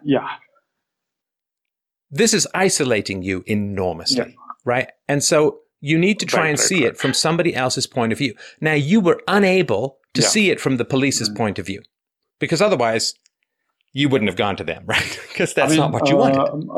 You are making it sound like I should have been, but I don't agree with that because, I mean, if you look at the image that the police have in the media, in the mainstream media, and overall, I mean, it's a very different image than what actually it is. And no, I'm pretty sure. No, no, Sanjay. Yeah, I've never seen somebody saying what you're saying, and the police saying, "Yeah, sounds great. We'll start investigating the HVAC system." Well, maybe I've never heard that also. But if you go through the news carefully, then HVAC systems are very commonly used by the countries for espionage on other countries. For example, in Boeing 737, which was sold to China, they had found HVAC system in the plane riddled with auditory sensors and other sensors. And, sure, spy planes have sensors. Yeah. I get that. I get that. But you are not a Boeing 737 that's being sold to China. All right. So what happened with the police when they said that they wanted to confine you? What happened? So I was confined to a psychiatric facility. I spent a week there. And as soon as I came out, the very next day, my ex-wife sent me an email that I want to do an agreement with you. She wants to do an argument, did you say? No, an agreement. So I told her that I am out of the hospital now. And at that time, I had 50% custody, both legal and physical. So I want to see my daughter. So before I had gone to the hospital. Okay, sorry. Hold on a sec. Sorry about this. I just want to make sure I follow. Okay. So you go to the police, you tell them this, and they commit you, right? Yes, right. Now, did anything occur in the psychiatric facility of this nature? Did anything occur in the psychiatric facility? Yes. No, nothing. Why? When I was there, they were giving me medication. Wait a minute. No, I'm sorry. You I went did not on understand your medication and the sound stopped. No. Oh, okay. You're asking if I was harassed. No, I was not harassed in the psychiatric facility. So, but why, if you could be harassed in India, which is half a world away, why would you not be harassed in the psychiatric facility? Exactly. No, don't say exactly that explains anything. I really, really want to know. Why were you not harassed in the psychiatric facility?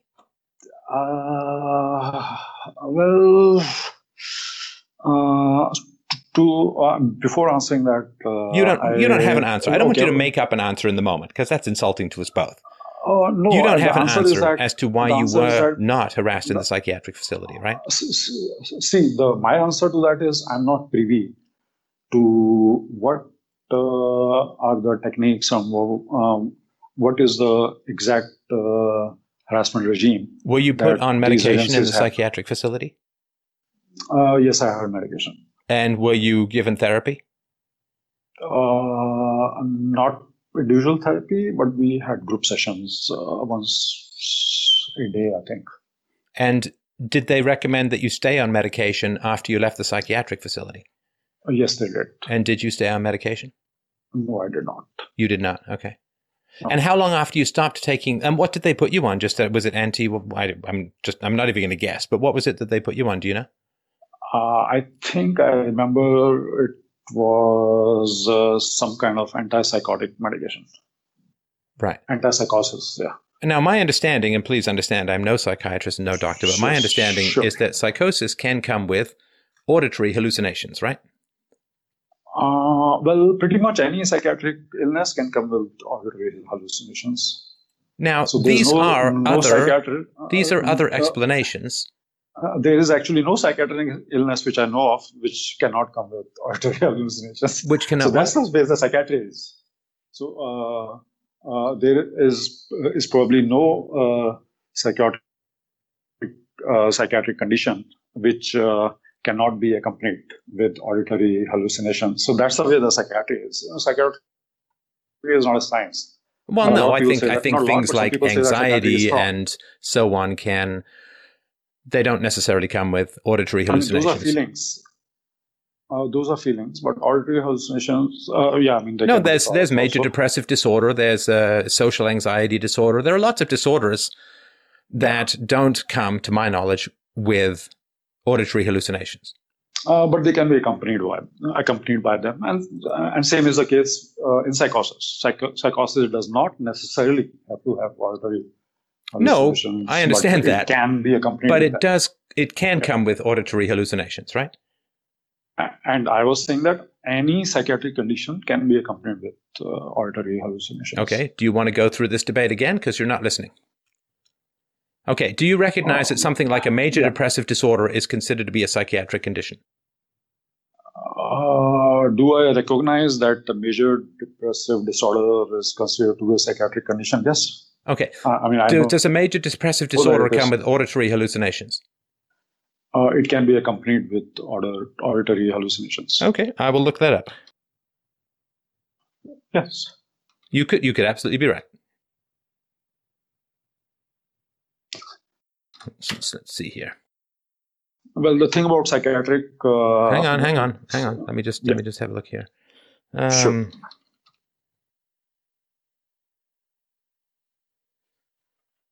You see here, let's see here.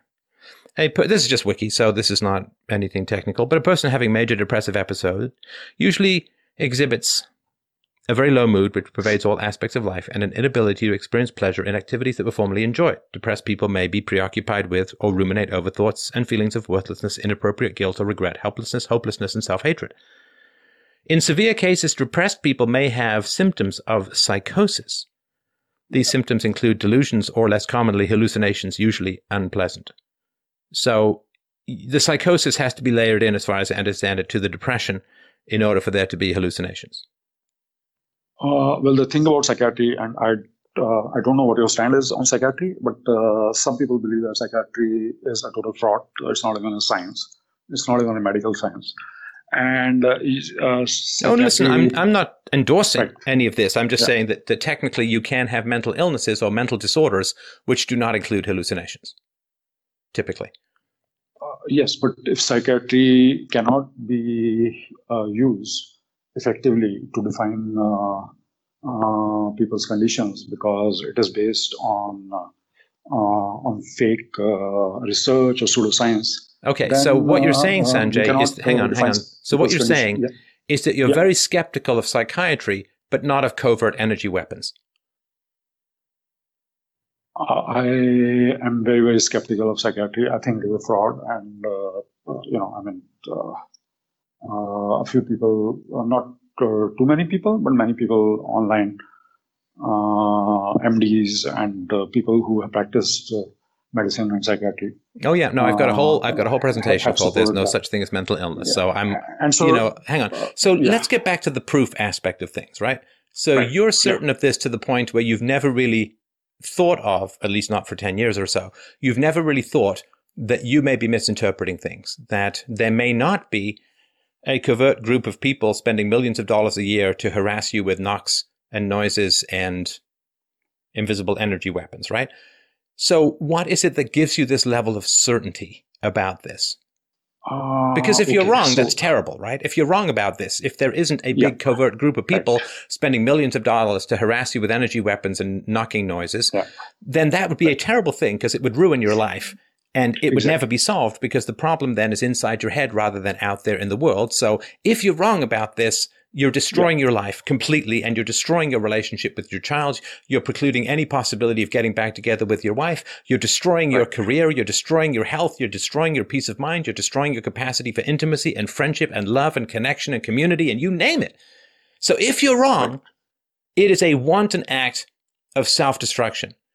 So you have to, knowing what the cost is, and you phoned in or you wrote in because you know the cost of this, Sanjay, right? So given the cost, you would have to have a very high standard of proof because the cost is unbearable, right? This is an unbearable existence to live, which you have, right? So tell me how you got to the certainty that holds this up. So one proof that I have, which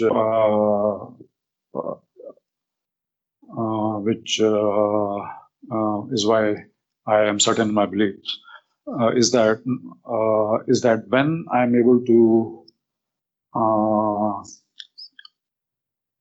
evade harassment, then I feel totally different. So, for example, in 2009, when me and my ex-wife got together and we had patched up, the harassment immediately stopped. After that, there were no such noises, repeated noises harassing me, no tracking and surveillance, no wooziness or disorientation or swollen eyes or feeling of nausea. So that was one. And then in the past 3 years, there have been many times because I've been constantly on my toes trying to evade this harassment. So I am changing my places. I'm changing where I sleep. Sometimes I sleep in my car. Sometimes I go to an Airbnb. Sometimes I go to a friend's place. So many times when I'm successfully able to be in a secure place where it's not possible or the harassment agencies are not able to expose me to the noises or direct energy devices, I sleep really well. I wake up refreshed. My body feels entirely different. When you feel secure, right? When you feel secure, you're happier.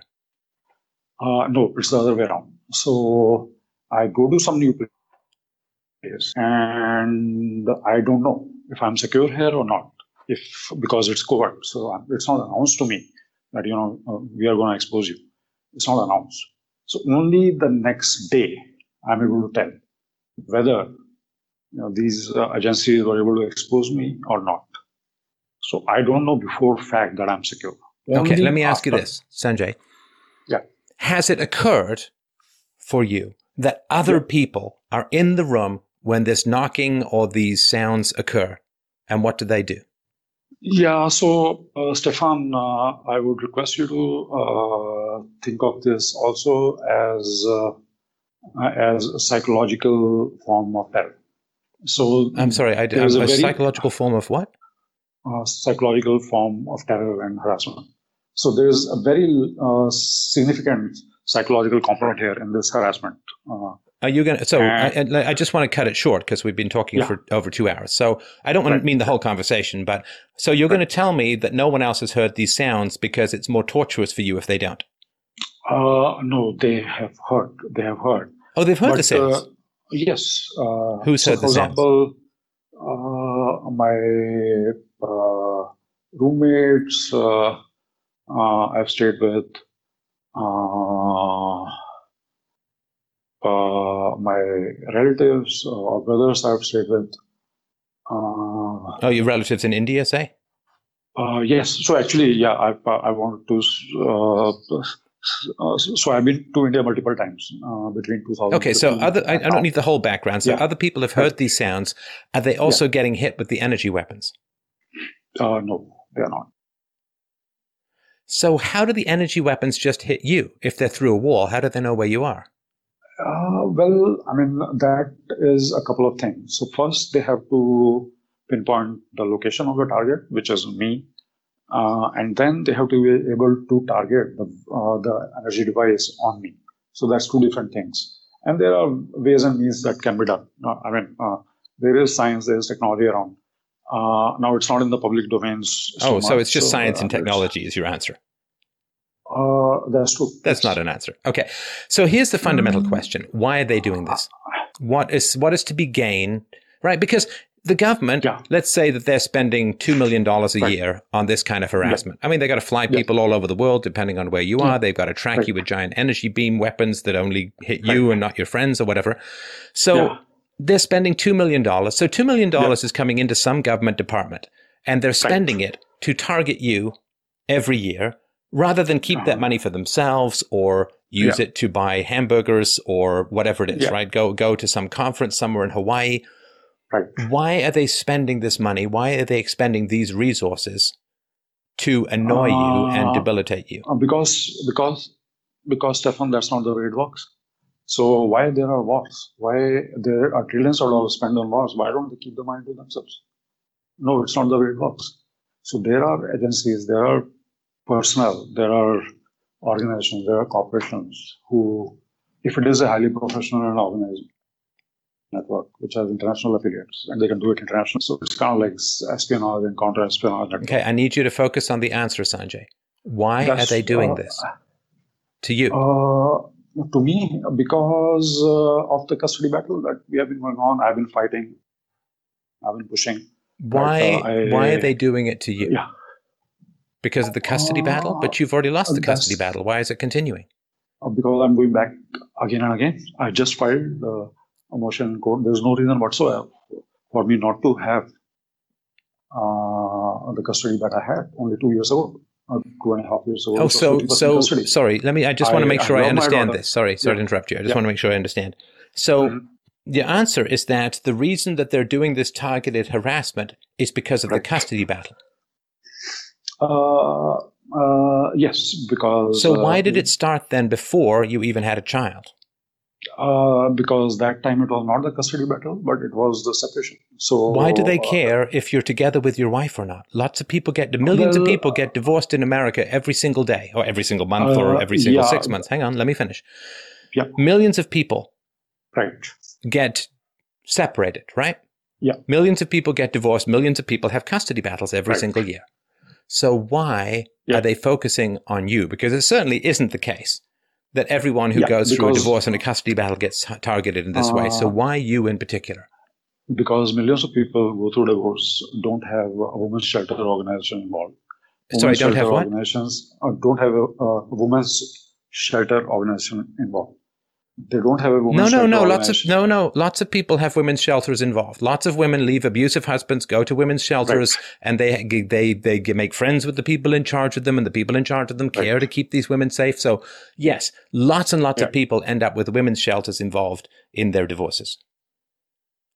Okay, so I mean, say if there are 1 million divorces in US every year, so maybe 5% of them, and maybe 5% of them have a women's shelter organization or some such organization involved. And so maybe out of those 5%, maybe only 10% or 15% are the ones who become targets of covert harassment. So that is a small number.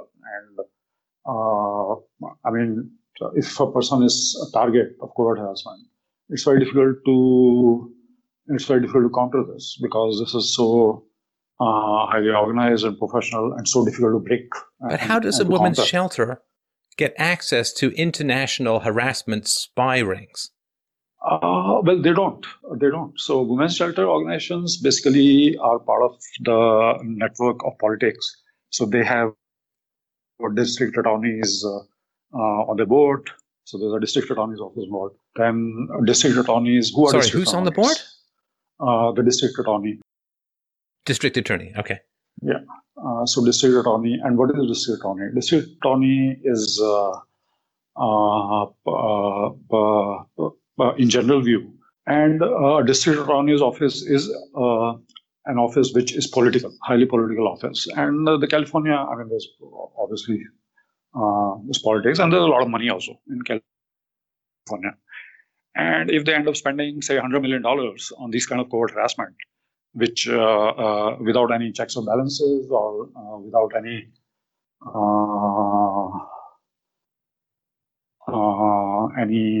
scrutiny, then, I mean, who cares? California has like $1 trillion budget a year. And and then because it is highly professional, highly organized, it's very, very likely that this is something which has been developed or is used by national intelligence agencies like CIA or FBI. And it's quite likely that FBI or CIA might actually be cooperating with this, or might actually be doing this. I mean, who knows? I don't know. So why? Hang on. So what is the purpose of harassing you because of the custody battle? What are they trying to achieve? It's an excuse. So, like, for example, what is the purpose of war? I mean, it's an excuse. There's military-industrial complex. They have to deploy. They have people. They want to make money. They have to build the government. So it's an excuse. And no, but if they hang on. Yeah. I mean, war is horribly profitable, right? So how is it profitable for them to target you, spending millions of dollars in this way? Well, there are two types of profits. One is financial profit, which might not be so much, maybe maybe a few hundreds of millions of dollars every year. But say if there is a harassment agency which is able to form a network, a nexus. Okay, no. You just go on these rambles. Help me to understand, Sanjay. How is it profitable for them to target you? What do they get out of it? How do they win? Do they want to help your wife? I mean, why? What is their purpose in it? Why are they doing it? I mean, they obviously, ostensible purpose is that my ex-wife wants to keep me. Wants to keep you away from your child, right?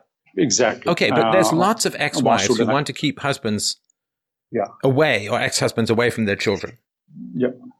Why does she get the super spy agency working on her behalf? Why?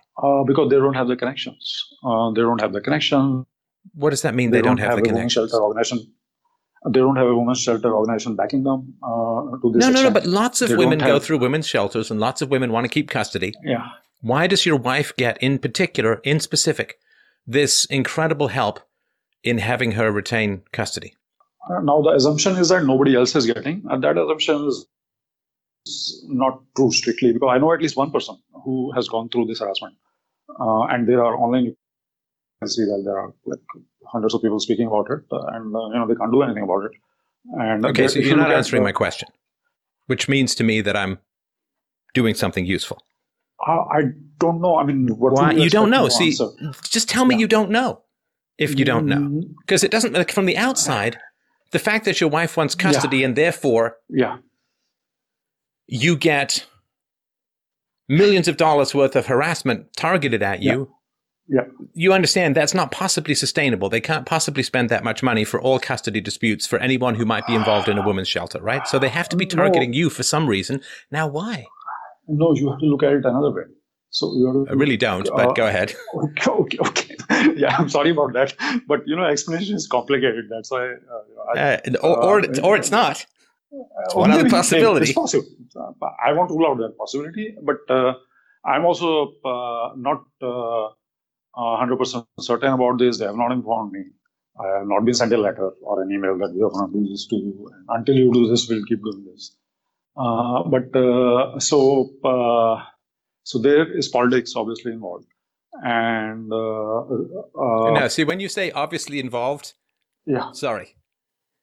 I don't know if you've been speaking to the mirror a lot, Travis Bickle style, but when you say obviously there's politics involved, it's not obvious to me that there's anything involved other than you may be mistaking fairly innocuous information for a sinister plot. Okay. It's like you say, obviously, well, it's not obvious. That's the hope. That's why you're calling in, right? You're calling in as a last-ditch attempt to try and get this monkey off your back. I know that's why you're calling in. I know you're going to fight me like crazy, right? Not just because these are your particular ideas, but because, well, a stubborn Indian man. Never met that before in my life. Never met a stubborn Indian guy before, right? So you called in partly because you knew that I wasn't going to agree with you, right? You know that. No, actually, it's the other way around. I thought that you would immediately recognize that this is an excess of women's shelters. You genuinely thought and politics that I would agree with you about this covert harassment. Absolutely. So you have a very difficult time reading people, which is why you ended up being committed by the police, because you thought the police would be all kinds of helpful, right? No, I won't say that. So listen, you have a very difficult time reading the outside world, Sanjay. Do you understand what I'm saying here? You get things wrong. Yeah, you got it wrong with the police. You got it wrong with the woman you married. You got it wrong with me. So you got everything wrong, at least a lot of things wrong that you're talking about, but you have this covert harassment totally right. No, I admit that I can be wrong, and it obviously was not. You could. Right, it's possible. Let's just say 1%. Is it 1% possible that you could be wrong about this covert harassment stuff? There's not even 0.1% chance. So where is your proof, man? Yeah, I know. And could you give it to me? Give it to me. I can define secular ethics in 30 seconds to 60 seconds, and I've done it before. You've been living with this for 10 years. Give me your succinct 100% proof. No, Stefan, wait, not 10 years. So 3 years. So starting in August 2015. No, first time. I know, I didn't say permanently. First time was August 2008 with the knock under your toilet. Right. Okay, so give me your 99.9% certainty that all of this is happening, because you have no proof that you've mentioned. I mean, it's difficult to get proof of some. It's difficult to have proof of like this. That's the only explanation I can give, because it's covert. I'm sorry, I didn't understand the only explanation you can give, and I'd really like to hear it because I want to know. No, it's difficult. It's difficult to find a proof because it's covert. It's kind of like okay. So Sanjay, you're telling me how rational you are, right? Absolutely. Okay, you haven't found any proof for a very wild hypothesis, right? No, you haven't. No, you haven't. You haven't. No. I've got to be firm here. I'm not going to give you this rope because I know what you're going to do with this rope. I don't have any proof. You have no proof of a very wild hypothesis, right? I won't call it hypothesis, I would say. You won't call it what? It's what is happening. I won't call it hypothesis. Hypothesis would be something that is No, abstract. if it's But not I'm proven, talking it's a about what is happening. hypothesis by definition. Okay. If it's proven, it's if more you of a go by theory, that right? definition. So you Right, have an yeah. explanation for what's occurring in your life.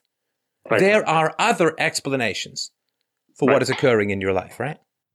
There are Let me give you an explanations. example. I'll give you an example Sure, from sure. my own life, right? Yeah, sure. When I was younger, I was in the art world. I studied acting and playwriting. I wrote like 30 Yeah. plays. I wrote like 5 novels. I wrote hundreds of poems, like you name it, right? Right. Right. Now, I was told by a PhD English major who reviewed my book called The God of Atheists Right. that I had written the great Canadian novel. It was the greatest thing he'd ever read, you name it, right? And I thought, wow, that's great. I can't wait to become a writer, right? And it never happened. Now, part of me could say, well, there's some agenda, there's some harassment, the people are calling these people saying, don't publish that Molyneux guy, whatever you do, right? Uh-huh. Or I could say, well, I am not a leftist and the publishing world and the art world is overwhelmingly leftist. So there's no big covert harassment thing. There's just an opposition of values that I wasn't conscious of, right? There's two explanations, and there could be other explanations, right? Mhm. And there could also be the explanation that my writing wasn't very good. That's possible, right? It's possible. I don't think it's true, Yes. but it's possible, right? Yes.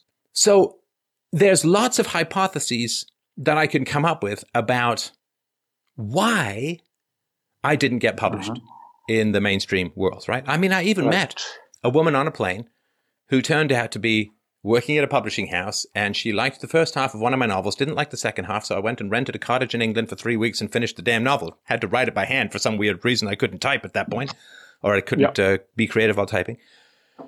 And it just never quite happened, right? So there's lots of explanations as to what might be happening to you. Right. Now, if the goal of the organization was to what? Discredit you in the eyes of your wife to keep you from winning your custody battle, right? Mhm. Then you understand that you're doing all the wrong stuff. You're doing all the wrong, like you're absolutely playing into their hands. If the goal is for this covert harassment to screw up your custody case and never give you custody, you're doing exactly the wrong thing in dealing with it, which is another misreading of the situation. Because if people are trying to make you crazy, you know what you never do? Well, there's two things you never do. Number one, you don't call up the police and say, I'm hearing voices and being hit with energy weapons that can't be detected by any known science. Because they're just going to think, and I can't disagree with them, that you need professional help for mental issues, right? Now, the second thing you'd really not want to do is call in to a very popular philosophy show and talk all about these ideas of yours.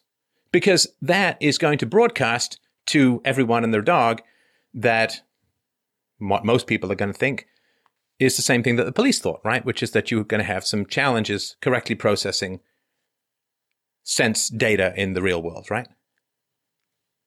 Right. So if your theory is correct, you're going about things entirely the wrong way, which is one indication that deep down you know this theory is not correct, and you're asking for help. You're begging for help that you don't know about. You're begging for help from the police, and you got it. Because when you were put into the institution and you were put on medication, you were symptom-free for a week, right? Well, No, you were. I'm not going to go back and go over this because I know we've got a bit of a moving goalpost situation here, right? Right. I believe that we know everything we need to know about someone within the first few moments of meeting them. And I don't just believe that because I believe it. There's lots of studies to show that out. You can read a whole book by Malcolm Gladwell called Blink. I won't get into all of the data, but they can tell which doctors are more likely to get sued for malpractice from 5 seconds of muffled voice. They can tell which teachers are more popular and successful and effective based on 5 seconds of muffled speech from that teacher. Right. We have incredible processing abilities. And you knew, I bet you, within the first 5 minutes of listening to me, you thought, this guy can throw a rope down the well of where I am and he can pull me the hell out. Now, you're fighting me like crazy, and I understand that. That's perfectly valid and perfectly sensible from a certain kind of standpoint. But if you call me up and you say to me, Steph, I thought for sure you would agree with me that knocks under the toilet and invisible energy weapons are real and I'm being hit with them all the time, you're not telling the truth either to yourself or to me. Because the fact is, Sanjay, you called me up for help. You did not call me up for confirmation. Because you are incorrect with regards to all of this stuff. I'm telling you frankly, I'm telling you openly, I'm telling you even though you know that I do not trust the police and I do not trust the state. And I am not a fan of contemporary diagnosis of mental illness. I'm not a fan of psychiatry, and I'm pretty damn skeptical these days even of psychology. So I agree with you on a lot of things. I agree with you that the government does nasty stuff all over the world. I agree with you that there are harassment programs that the government goes on with you. I agree with you that the police are often corrupt. I agree with you that psychiatry is largely a scam. So there's so much that I agree with you on that I'm not just opposing you on everything. And the reason I'm saying all of this, Sanjay, is because I really, really, really want you to have some time with your daughter that doesn't require somebody looking over your shoulder and making sure you're not telling her that daddy is being subject to covert harassment by state-sponsored and state-funded terrorists. Because you cannot be telling that stuff to your daughter. You understand? You cannot be telling that stuff to your daughter because you have no proof. Maybe not today. Yes, absolutely. Not today. But say after 2 years. No, you cannot tell. Oh my God, you can't tell. You're playing into their hands. Even if you believed all of this is exactly the wrong thing to say. No, if you believed, like, they're going to listen to this in your worldview, right? These covert harassers are going to listen to this. So you'd be saying, if you really believed in them, you'd be saying, oh no, I'm going to have this conversation with these covert harassers. So of course I'm going to say I'm never going to say it to my kid because she's too young and it's inappropriate, right? Your child is 7 years old, 6 or 7 years old, and you're saying you're going to tell her in 2 years when she's 9 that daddy's being targeted by invisible energy weapons and there are knocks coming from under the toilet. And I mean, come on. You know she can't handle that, and that's not appropriate to tell a child. I'm not putting a time frame on that. I'm not saying, no, I didn't say that I'll be speaking at 9. But let's say in 3 years or 4 years. You can change the goalpost, dude. You can change the goalpost, but this is unhealthy, right? You said 2 years, now you're saying 3 or 4 years. Okay, so let's say she's 10 or 11 or 12. You cannot tell her that daddy's being targeted with invisible energy weapons that no one can see. You can't do that. Because you have no proof. Confused there. And that's unfair to her. Yes, I agree. You understand? This is why you have supervised visits, my friend. Because you cannot tell her this stuff. And your urge to want to tell her this stuff is destructive to her, which is why you're not allowed to see her unsupervised. So they're winning. Even in your own worldview, they're winning because you're trying to tell her this stuff, which you have no proof for. Not that I'm trying to tell her. I have never actually ever tried to tell her anything. No, don't change the goalposts. I'm not talking about the past. Man, you are a slippery guy. Woo! No, I mean... Sanjay, the well-oiled debate partner. Okay, listen, Sanjay. Let me ask you this. Sure. What happens emotionally if this is not true? What happens to you emotionally if nobody really does care about you? If nobody really is following you? If you're not the center of somebody's big plot? What happens to you emotionally? Because I did notice, Sanjay, I couldn't help but notice that this stuff first emerged when you were alone, and I assume lonely. And it happens when you're alone, and I assume lonely. And when you went back to your wife and you weren't alone, and I assume lonely, it went away. And when you were in the psychiatric institution, when you weren't alone anymore, it went away. Yeah. And it's constantly driving you to solitude because you got to go move to new places. You got to go sleep in your car alone in the middle of nowhere. It isolates you, right? So what happens if this is not true? Just entertain it for a moment, right?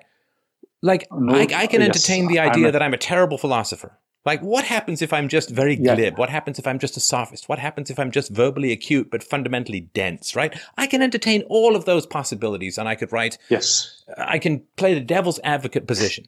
So my question is, Sanjay, what happens if you accept my case here, that you have no proof, you have no evidence, and it's incredibly destructive to your life, and it will destroy your life? You understand this? This will destroy your life. It will destroy your health. It's already destroyed your relationships. It destroyed your career. It's destroying your finances. Yeah. So this will destroy your life. What if it wasn't true? What would happen to you emotionally if you just tried that hat on for size, that it just wasn't true? Just wasn't, you're not being targeted. It's all just accidental. Maybe it's hallucinatory. Maybe you need to get your ears checked. I don't know.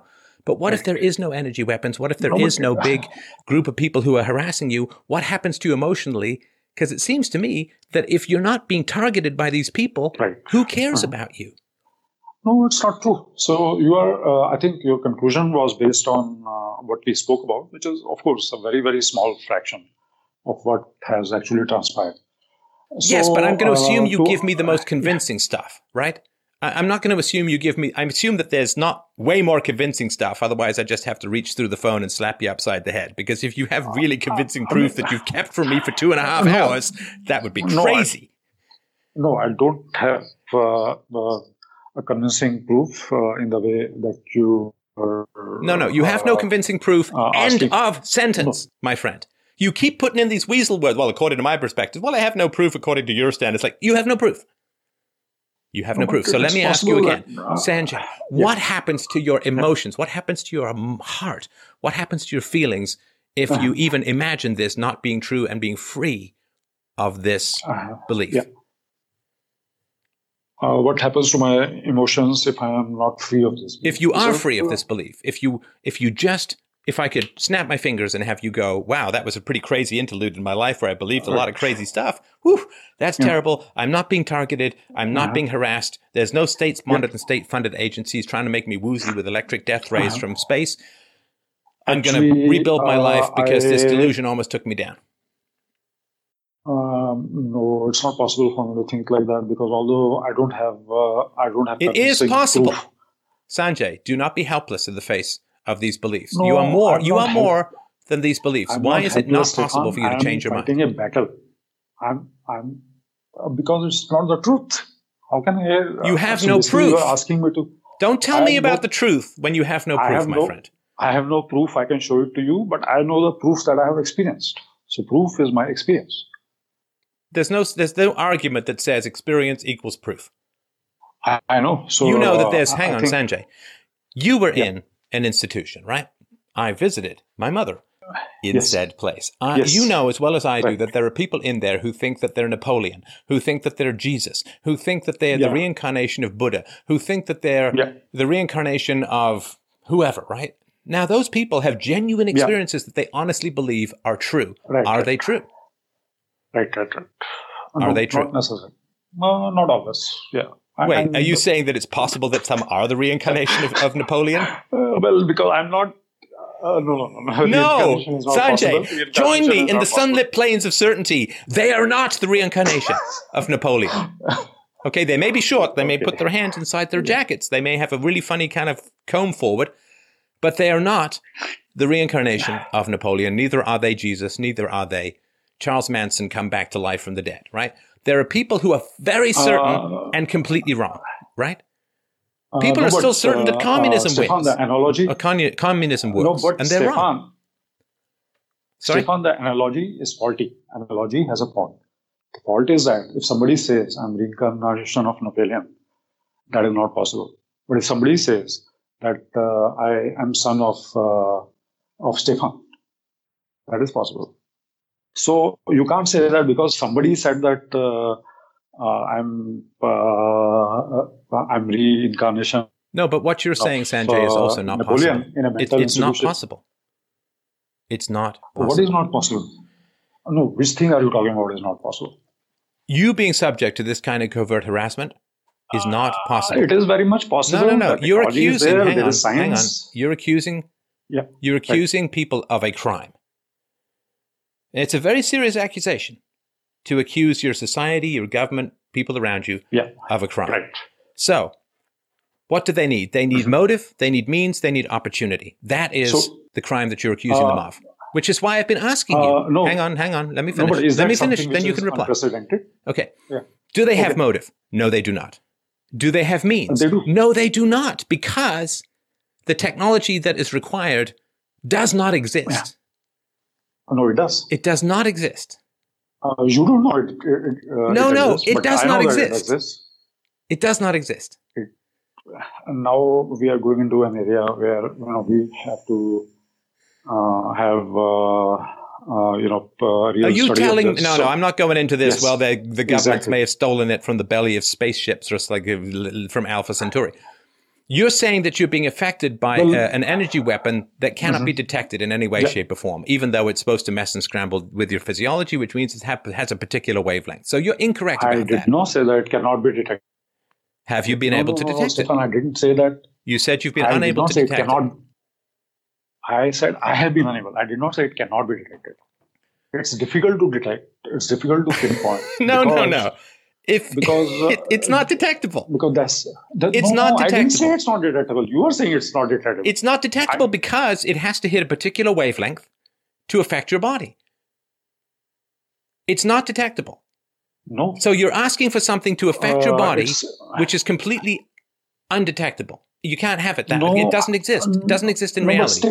It's like saying, I want a sound without any wavelengths. I want light without any wavelengths or photons or anything like that. No, but Stefan, you're putting words in my mouth which I didn't say. I didn't say it is undetectable. I'm saying it is undetectable. It takes multiple You are a instruments. smart guy who is technologically sophisticated. You are a computer programmer. You Not are that much. unable Not to that detect much. something which has a very specific wavelength, which you can buy something to detect it for $40 on eBay. Okay, it's undetectable, brother. But that $40 instrument, it magically can't detect only it. in certain. No, only in certain. See, energy is like that, Stefan. It has a wide. It has to be able to affect your body. wavelength. You understand? So it can't be random wavelength. It has to be a wavelength of such that it affects your body, right? If it's too short, it passes through. If it's too long, I don't know. But anyway, you have no proof. Yes. You have no proof. And you're a smart guy who's been dealing with this off and on yes. for 10 years. Now, if I am looking in a fairly small section of beach for a treasure I say is buried 1 foot under, for 10 years off and on I've been searching, and I say, well, I haven't found it, doesn't mean it's not there. It kind of does. Yeah. Actually, that analogy is also not correct, because say if you were trying to build a rocket ship, you're also smart. I'm trying to build a what? You can't build it if you're trying to build a rocket ship. And you're a smart person as well, and smarter than me. So if you're trying to build a rocket ship, you can spend your whole life, and single-handedly you cannot build a rocket ship, Stefan. It's not possible. It takes teams. It takes people with specialized skills to be able to build a rocket ship. It takes billions of dollars. Yes, to build a but rocket let's ship. say that I try and build a rocket ship and don't get it right. I still have something detectable called a rocket ship. And even if you say there's all these teams, they still need to hit you with an energy weapon that affects your body, which means it's detectable in some manner.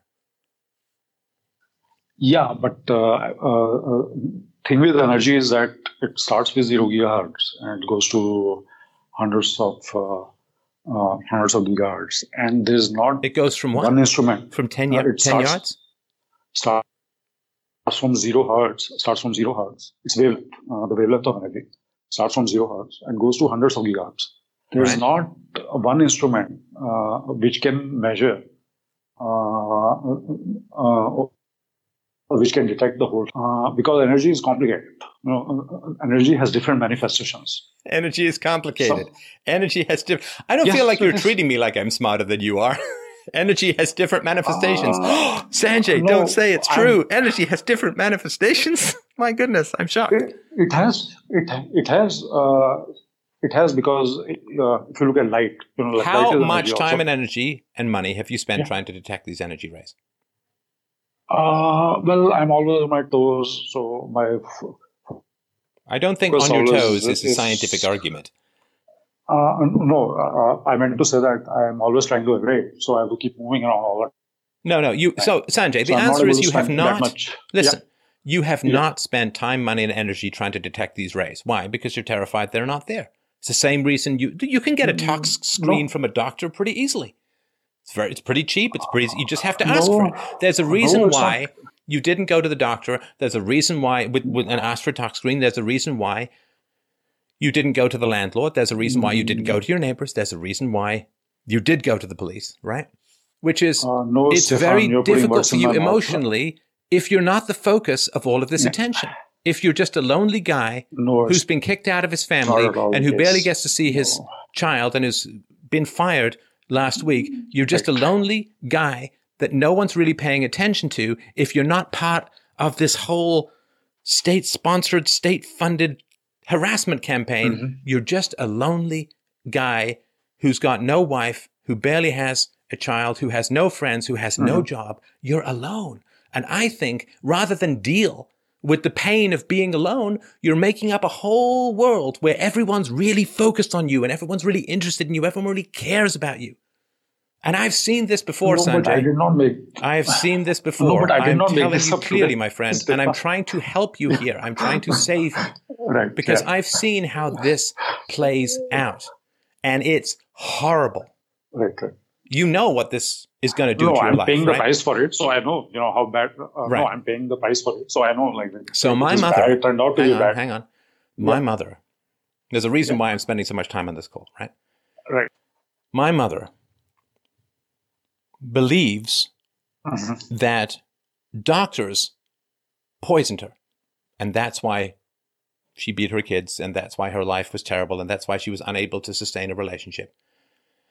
And she also believes that she was being targeted by unseen, unknown forces, probably from the insurance company. And a car passed by once, and it backfired, right? So naturally, she thought, of course, that people were shooting at her. Some graffiti was written in a building across the way from the little apartment building she lives in, the little apartment she lives in. Some graffiti was sprayed, and she thought it was a message of warning to her to stay away from this topic that she was approaching. And there are a large number of innocuous events that she interpreted as a big conspiracy against her from a wide variety of people who were obsessed with her and focused on her and interested in her and what she did. When the reality was, she had no real friends. Her children, well, I won't speak for others. I did not enjoy spending time with her and haven't seen her in close to 20 years now, I think. And she had no husband. She had no boyfriend. Nobody cared about her. And when we have that kind of void or that vacuum in our heart, like we're a social animal, Sanjay, you know that as well as I do. We need people around us. We want people around us. And you don't have people around you. You don't have people who care about you, because if you had people who care about you, they would be having these conversations with you. And so this also isolates you from people, because you start bringing this up with people and they take 3 steps backward. And they don't want to have anything to do with you because it's nuts. So I have seen how, hang on, I'll be done in a second. You can have all the time you want. So I'm telling you straight up, man, this leads to a very terrible place in life. My mother, for as long as I've known her as an adult, she sleeps with a giant knife under her pillow because she's terrified that this conspiracy is going to take her down. So it has been an e-day fix of hers for, let me just work on this now, over 35 years. She has been unable to budget. She has been unable to reason with it. She's been unable to push back against it, even though I tried and strove mightily to help her. Unsuccessfully, as I fear this will be the case with you. Because maybe you've indulged in this fantasy for so long that it's become such a necessary part of your being that I'm asking you to remove an arm or a leg or an eye to get rid of it. But I'm telling you, if there's any chance, that 0.1% of doubt that you might have about what is going on in your life, I'm trying to help you strengthen that 0.1%, because you are very certain without proof. And the cost of what you believe is so extraordinary that it is literally destroying your life. It is destroying your relationships. It's destroying your capacity to be a father. I agree with your wife as far as custody goes, because if you have these delusions, it is not, in my view, particularly healthy and maybe not even that safe for you to be around your daughter. Again, I'm just telling you my amateur opinion, of course, here, right? So why would you love this belief more than you love your family? Why would you love this belief more than you love your job? Why would you love this belief more than you love your career? The answer, Sanjay, is because it makes you feel important. It makes you feel like people are focused on you. It gives you an imaginary tribe, even if that tribe is out to get you. And I'm saying, don't get sucked into this ghost world of imaginary tribes. Let it go. Find reason, find evidence, connect with people, and view this as a terrible passage in your life that you're stronger for having put behind you.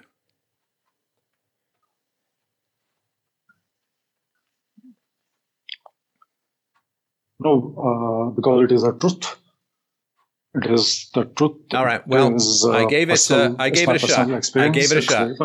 it a shot. I did not have much hope that you were going to see reason in this. So it's not the truth. It's not the truth. It's not the truth. But you want it to be the truth because the alternative is too painful, and so you're trapped. This belief is what's circling you and attacking you, not objective people and shadowy government conspiracies. No, not really. So when I, for example, went to India, that's kind of binary. All right, well, Sanjay, I gave it a good shot. I certainly wish you the best, although I do not think you will achieve anything positive with this. I gave it a shot, and I knew that there was very little chance of being able to budge you on this, but I will say that I hope it's helpful for other people in the earlier stages of these kinds of beliefs to just let go of these fears and connect with people, because the one thing I've seen in my research on the covert harassment stuff and the gang stalking stuff is people are extraordinarily lonely. And then the only way they can find a target, unfortunately, the only way they can find a connection is with other people who share this belief, and thus it reinforces and it feeds on itself. And the only community they have is other people who share this delusion, which means that their community leads them to be more isolated, and this is why it becomes so hard to solve. But I'm going to do one more caller tonight, but I do appreciate the call. Thank you so much. Okay, thanks.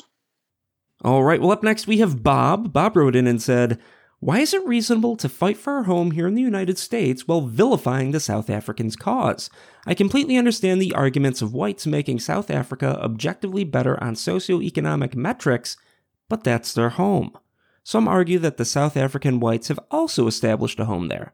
There is a real problem in this thinking. I understand their culture has problems and an undesirable state in our eyes, but that's their home. That's actually their only home on the planet. We can't say one moment that a Mexican child who came here at a severely young age who only knows America is their home does not actually have a claim here, while also saying that whites in South Africa only know South Africa as their home. That's from Bob. Hello. Bob, I've missed you. I can't even tell you. I have been pining for the Bobness. So I'm sorry. I'm going to have to interrupt with two things. One, what happened to your microphone? It used to be so good. It's like you were whispering sweet nothings into my ear. Now it sounds like you're trapped with one arm pinned under a boulder in a canyon. Wait. 1, 2, 3. How's that? It's still pretty bad, but we'll survive. Okay. So two things. I'm sorry. I'll have to interrupt. One, my wife is maybe 1 or 2 weeks away from having our first child, and I am obsessed with peaceful parenting. Hey, congratulations to you both, Bob. Congratulations. That's wonderful. I want to thank you for that. I have drunk the Kool-Aid, or not drunk the Kool-Aid. I've maybe thrown up the other Kool-Aid. You sound ambivalent already. And the next thing, this is really quick. You won me over at the end of that last call. That was a very good attempt, very valiant effort. Yeah, because people say, well, why are you talking to this person? Why? I'm not talking to this person. I'm playing for mankind here, Bob Marley style. You know, I'm talking to lots of people. There are some people earlier on that journey who have a chance to turn. I don't think he does, but I appreciate that. Thanks. Okay, so about South Africa. Well, let's start with you. You've heard the contention, I might say. That's a brilliant point, Bob. I'd never thought of that, which is not to say that it sounds so vain. You see, every thought I've never had must be superlatively brilliant. But when you say we can't say in one moment that a Mexican child who comes to here at a severely young age who only knows America as their home does not actually have a claim here, while also saying that whites in South Africa who only know South Africa as their home, right? I mean, that's incredible, right? Because that's the whole argument behind the dreamers. Or say, well, they came here when they were 3 or 4 or 5. This is the only home they know, and they can't go back. And it's like, but the whites in South Africa were there before almost all the blacks, except for the Khoi or the San people and so on, who have unfortunately been so brutalized and marginalized by the blacks who came down from the north, in particular the Bantu and the Zulus. That I mean, and the land was taken through trade. It was taken through sometimes the right of conquest, which was recognized by all the African tribes in the region, and it has been massively infused with labor and technology to the point where each farm in South Africa feeds like 3,000 people, which you couldn't get prior to that, of course. So it is a brutal thing. When people say, well, why don't they just leave? Well, then a lot of the families have been in South Africa longer than America's even been a country. Wait, so when I'm a tiny bit confused. When you say they just leave, you said the... Oh, sorry. What I meant was people say, well, why don't the whites in South Africa just leave? And the fact is that they've been there longer than America's been a country, right? Some of these Boers, right? Some of the Dutch settlers and the other settlers as well. So it is as much their country as anyone else's. But of course, the story in South Africa, as it was in Zimbabwe and as it was in other places, is that the whites stole the land from the blacks. The whites are colonialists and usurpers, and the whites should just go back to Europe. Because you see, Europe supposedly is the land of the whites. The whites should go back to Europe and should not be in Africa, which should only have black people in it. And of course, that's not considered racist. But if you try and say anything like that about Europe or anything like that, people will just, go insane, right? Okay, you actually make a good point. However, you have two competing groups in one geographic area. Which are the two groups? Just for the sake of this argument, you have the Boers, the original Dutch settlers, or the descendants of the Dutch settlers, and then you have the actual Africans. And you have these two competing groups, and it's pretty clear. I feel very crude saying this, but it is simply the only home for one group, while the other group does actually have another home available to them. You mean the Boers can go back to Europe? Yes. Okay. No. So let's break that down. So why are they competing groups? Why can't they all just get along? Why can't they just, right? The Boers have their land, and it's not. See, the blacks don't want the land of the Boers. That's very clear, because the government for many decades has had a whole program which says if you can show that somehow the land was unjustly acquired, even if it was the right of conquest was correct, you can get the land back. And the vast majority of the blacks, they say, well, you can have the land back or you can just get some money. And the vast majority of blacks, like 95% of the blacks who go through that process, just want the money. They don't want the land. So the idea that there's some big competition, like, why? Well, the blacks like to live in the cities and they don't like to farm in particular. And the Boers are excellent farmers. So why could there not just be coexistence? That I was hoping you'd ask this question. And the answer, okay, so let me go back a little. We have two conflicting ideas, both you and I. We have the idea that culture can replace race as far as a group of people are concerned. But we also, both you and I, recognize the importance of race and how tribal most people are. And when I say most, I mean a vast majority of the people. So this idea of coexisting, I don't think I did a cursory reading of all the laws of the apartheid laws. You know, the laws were not nice.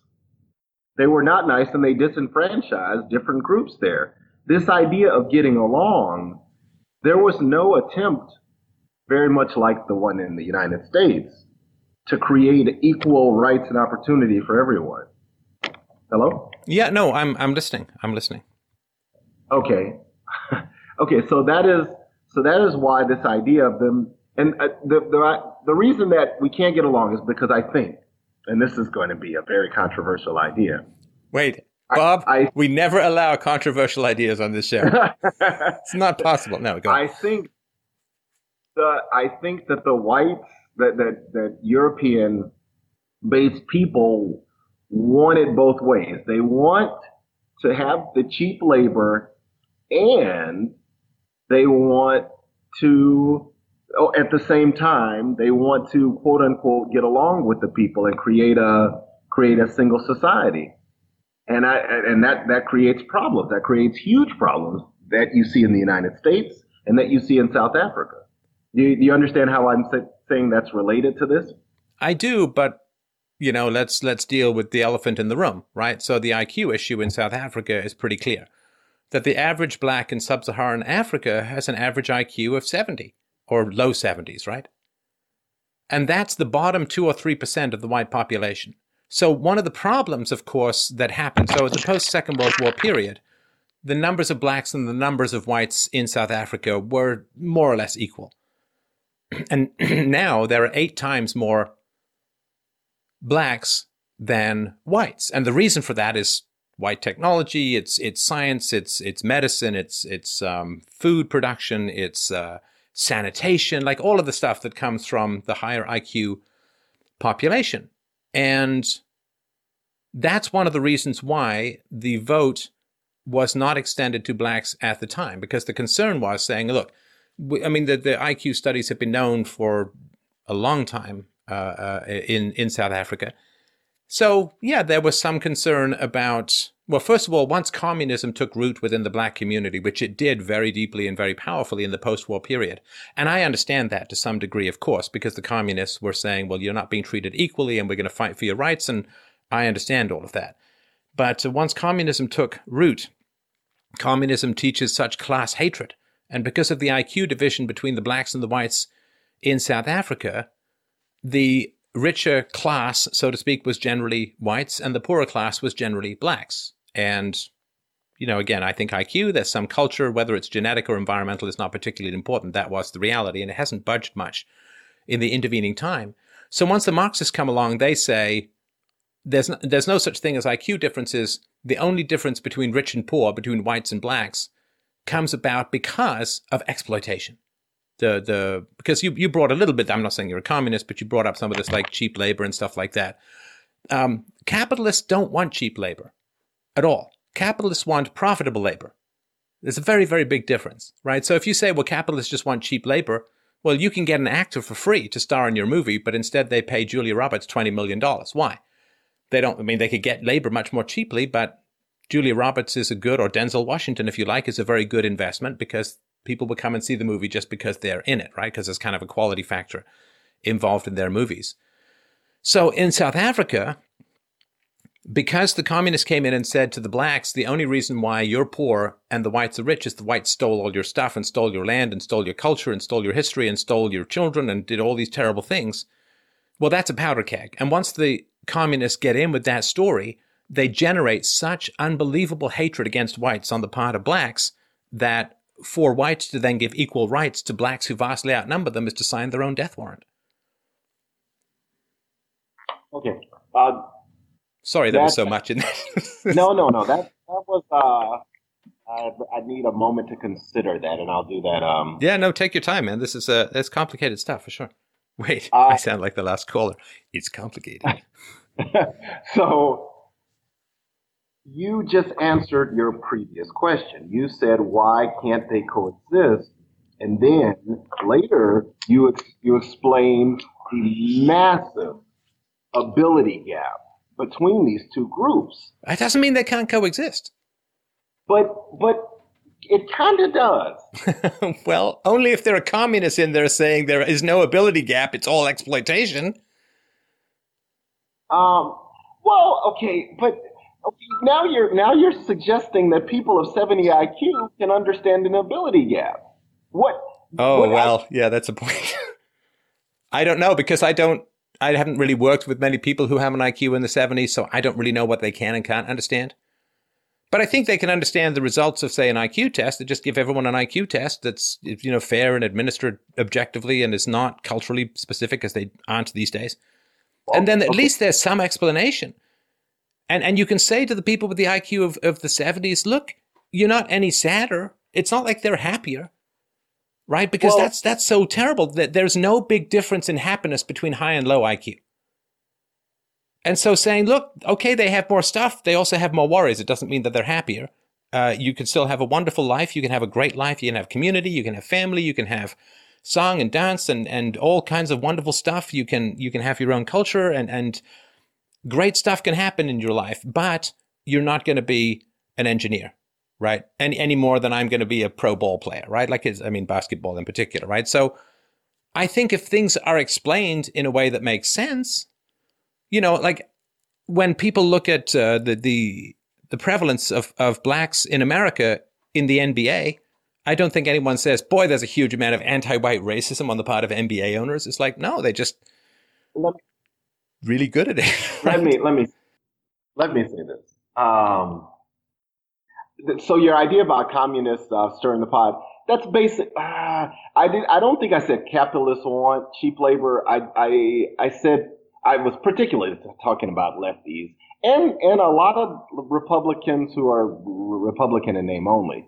Right. So like the immigration thing, and I agree with that. Actually, the immigration idea that the reason why they like illegal immigrants pouring in is it drives down wages.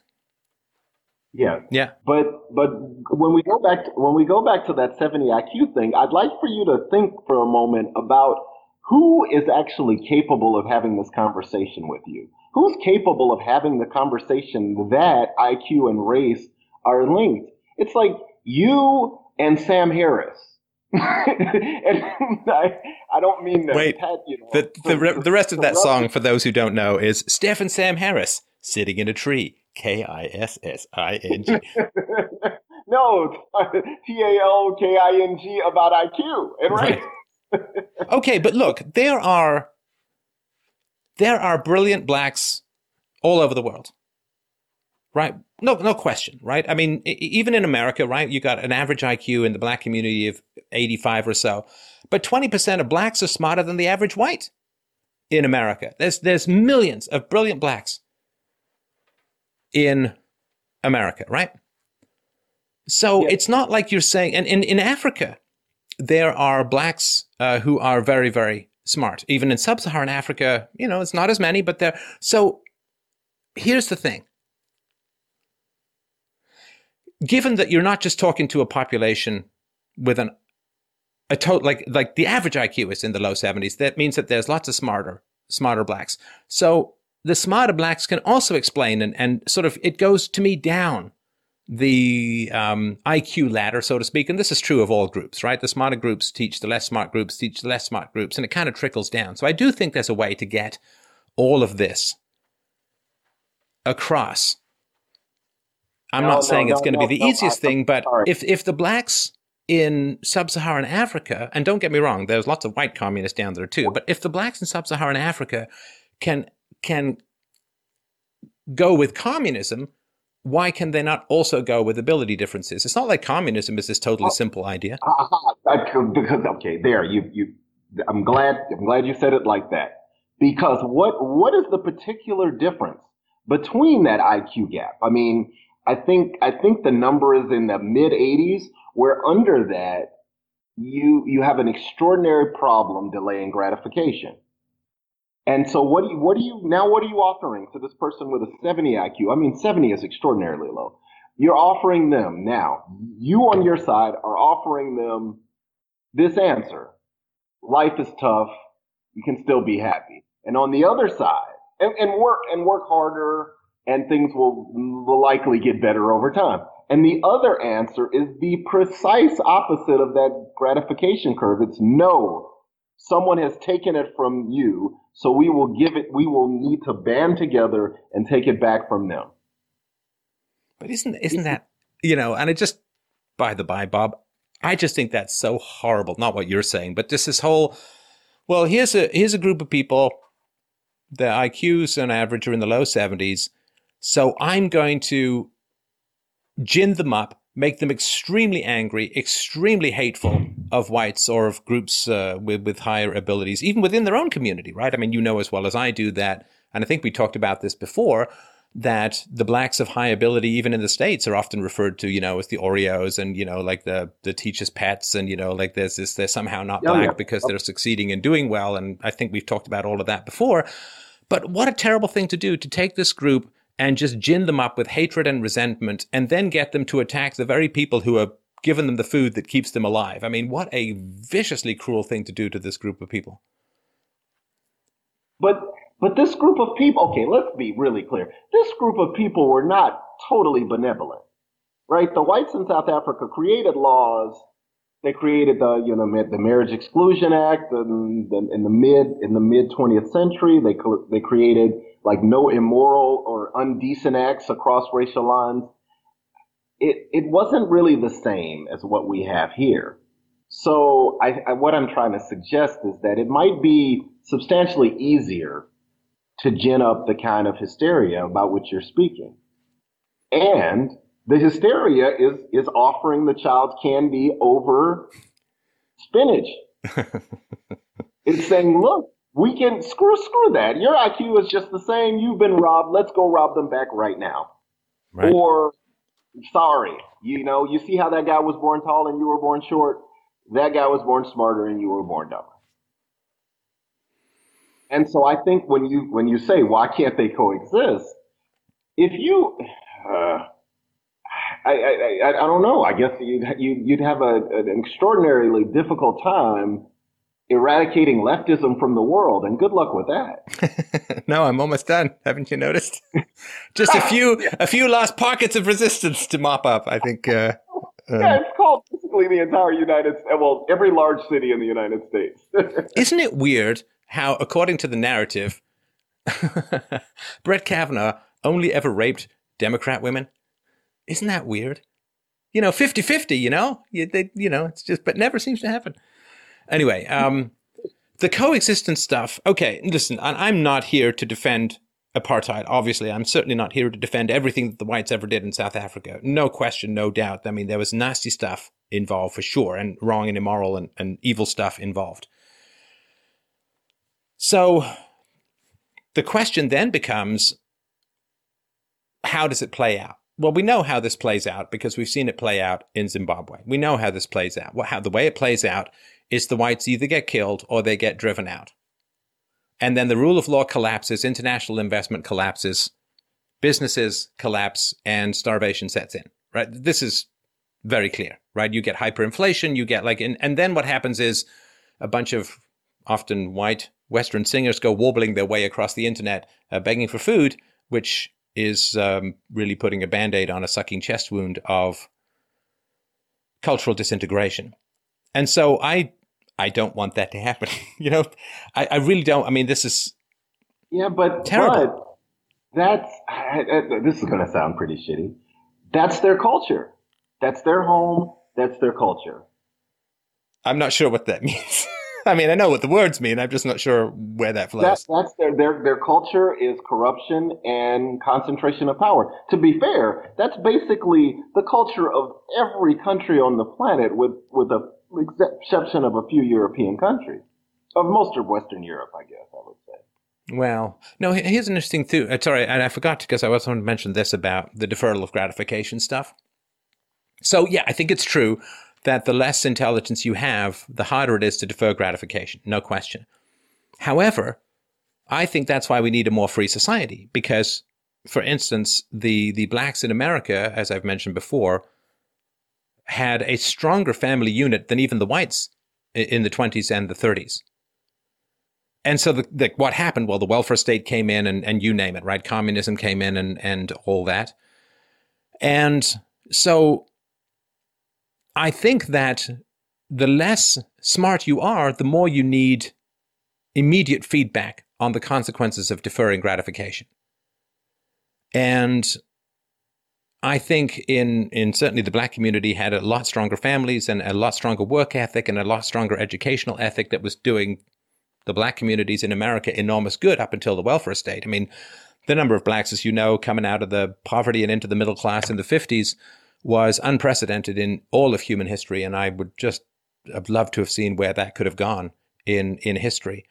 But I think that people who are less smart can make good decisions regarding the deferral of gratification. They just don't make them at a very abstract way, right? They make them at a more immediate way. And the welfare state, by pushing negative consequences off to economic collapse semi-infinity, it fogs up the signals too much to the point where people can make generations of terrible decisions before the consequences hit home. I agree. I'd like to say something odd. What I find strange is that that this seems to be happening certainly in Australia. It's happening in the United States. Wait, what's happening? Oh, I'm sorry. I said it before I explained what it is. It being the whites are looking around and going, whoa, whoa, whoa, wait a second. Our culture is changing extraordinarily fast. And there are simply three options that are happening here. Three options that are chosen by the leaders. The prevailing zeitgeist is, oh, it's all fine. All cultures are the same. They're all equal. We love diversity. Okay, we're not going to address that one. That one's complete and utterly ridiculous. The second one is, we will convert them. We will convince them that this culture is the way they want to live. Now, let me give you a little quick story here. I was at a congressman candidate's dinner party, and it was super Republican. Everybody there was old and white except me and my cousin. Super Republican. I get a very cuck cape vibe, but okay. And the guy said, he said, we can't deport 10, 20 million people. We can't do that. And then later I raised my hand and I said, the most extreme right, including me, say deport every single one, everybody who's here illegally. The extreme left says make them all citizens. But the middle, and this is really important, the middle says, the middle where we're fought, where we're stuck in this gridlock, the middle is we'll just keep battling it out. But if you look at the birth rates, the middle is the left winning. Yeah. And so the Republicans, the non-Trumpian Republicans, are saying,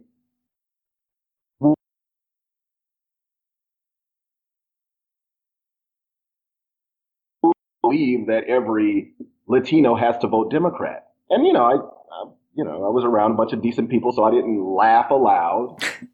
And that's really what we are. That's our other. Sorry, you just cut out there for a sec, Bob. You were saying that the Republicans were saying that we just have to convince more Latinos to vote Democrat? Yes. To vote Republican, you mean? Yes, of course. Right. And I think that it's enough to convince them to stop flying their flag here and burn our flag. This is the other thing too. Again, not to beat the IQ drum, but any time it doesn't show up in these particular conversations is important to note that you got Hispanics who've got average IQs in the mid to high 80s. And if there's a welfare state, they're going to do better voting for free stuff than they are often going to work. Because, as you know, like when you start to get round to the mid 80s, it's really, really hard to find productive jobs for people in a modern economy. Yes. The jobs that haven't been automated. Like, I don't have any big magic solution other than it would be great if we hadn't had a welfare state with all the dysgenics involved with that. But the reality is, if you don't talk about the IQ stuff, then you can wave this magic wand and saying, well, yeah, we will get a population with an average IQ in the mid to high 80s to really understand the entire history of economic freedom and independence and worker productivity lines. And, it's like, no, that in general, they're going to do much better off financially just by voting for free stuff. And that puts them squarely in the camp of the left. And that's not going to change magically because you have a good argument. Yeah, yes, of course. So what did they say when you put your hand up and said, hey, whiteys, what did you say? So, my cousin actually doubled down on my argument, but I would like to, so we had those three choices. Let's go through them really quick again. The left says all cultures are the same. Let everybody in. It doesn't matter. All cultures are equal. Well, unless any white South Africans want to come in. Then they won't. Yeah, of course. Well, that's another. Or even the Hispanics from Cuba who hate communism. So welcome those guys. They hate communism. They hate socialism. But the middle argument, which is the rhino argument of, you know what, we can keep them here, we can convince them. I think that's bullshit. And the last one is the ultra nationalist argument, which says if you're going to be here, you will be American, period, or you leave. And I think that one is the only workable solution. And honestly, I think it's the only workable solution in South Africa for the whites or the blacks. All right. Well, hang on. Just before we get into that, there is another one. Okay. So the other one is something like this, and this is not entirely fleshed out, and I'll keep it brief, Bob. But it goes sort of something like this. So you try and convert as many people from being dependent on the government to being productive employees in a largely free market environment. And that way, they become interested in lowering taxes. They become somewhat less accepting of the welfare state mentality because they are now paying for the welfare state rather than benefiting from the welfare state. So there's that aspect. You do put in things like E-Verify, and you do try and make sure, of course, that illegals don't have access to everything under the sun, from healthcare to education to you name it, right? Or voting, even these days. And then what happens is there is, and we've seen this happen before with the economic crash of 07, 08, there's what's called self-deportation, which you know all about, which is where it becomes tougher and tougher to get a job in America. You're not rounding people up, but they're just saying, okay, well, it's too tough to make a go of it here. We can easily go and make a go of it in Mexico, and then they go and they're productive in Mexico rather than staying in America. So there are other ways that you can do it other than deportation or the rollover. Okay, so that's basically the second one I said. But said more eloquently, I still think it's a pipe dream, and I still think that we'll be speaking Spanish as a first language before that day will come. +9 for English. Yes, that's exactly. Well, anyway, this is basically. But how do you? Sorry, just how do you then enforce the values? How do you say you got to become American or you go? Like, how does that look on the ground? Okay, you're not gonna like. Well, first of all, just be frank, man. Just I have to do the things. The first thing I have to do is the things you just said. So that's step one. Make it not a free ride. Make it, and that's actually, it's not really cheating, taking your answer, because that's part of our values. I mean, being an American is not being, I mean, I don't know if you know about Dean Alfonge's American Creed, but having subsistence by the government is not that is not being American. That is the opposite of what being an American is. Right. And so that is step one, basically everything you said. And step two, and this, I don't know how this can be done, but we need more nationalism. I don't know how we can balance that with freedom of speech, but we need people who actually love our country and our country. For that, though, you have to uproot the leftists from the universities, and that means no longer guaranteeing student loans and cutting university budgets peacefully and through the free market hugely. Because right now, universities are just massive, swollen, brain-deadening indoctrination centers run by leftists because the government keeps guaranteeing everyone's loans. And so if you get rid of that, or at least give students the ability to discharge student loans like everyone else can through bankruptcy, and that will help a lot. But the idea, I mean, that's a long cultural battle, but the way to start is to really hit the universities and get them to actually face the free market by stopping all of these ridiculous subsidies. Okay, so you and I aren't in, I guess we're not in terrible disagreement at all, actually. I just think that, I think your way is untenable currently. In this current political climate, it's enough to get the government to stop making us pay for abortion. Yeah, right. What is it? Planned Parenthood is spending $30 million on the midterms? It's like, why are they getting subsidies at all if they got $30 million to blow on the midterms? Anyway. That's because we're paying for all the abortions. Oh, yeah, right. The eradication of Americans while non-Americans are pumping out all the children. And blacks in particular, right? Absolutely. I mean, the highest is it the highest abortion rates held by the black community in like I think Candace Owens was saying to me like 50, 60% I think it was of black kids aborted in the womb. In some of the large cities, yeah, it's extra. Okay, so but I'd like to wrap up by saying this. Since that middle way can't work, the longer that second route of doubling down on our values, changing our at least our political culture, the longer that takes, then the fourth answer will happen. And that fourth answer is what white people do every few decades, which is... Oh, no. No. Do not poke that blonde beast. Whatever you do, man. That's what's going to happen. Okay, so what? Just spell it out for people. What do white people do every couple of decades, other than go from being nice to not so nice? But how do you see that playing out? Well, every couple of decades after they've invited other cultures into Germany and Greece and Italy or whatever, and they say explicitly when the people come in, they say, hey, this place is sweet. I know you want to be here. It's nice. We can enjoy it together. Just be like us. Just act like us. And then eventually after, there's a mosque on every other corner, eventually the whites look around and say, okay, it's time. Right.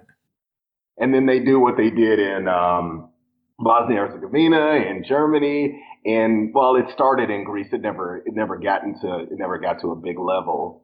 But that's what white people do every once in a while. Well, I think it's fair to say that that's what every group does when they feel like they're being overrun. Yes, absolutely. But whites are particular because whites are so racist that they let everybody into their countries. So whites are particularly do this. It's different when whites do. I can't believe, Bob, that you of all people would be so insensitive to the black experience to say that America is a white country. It's a biracial country. Well, okay, so yes, it is, but it's a European foundation. Yeah.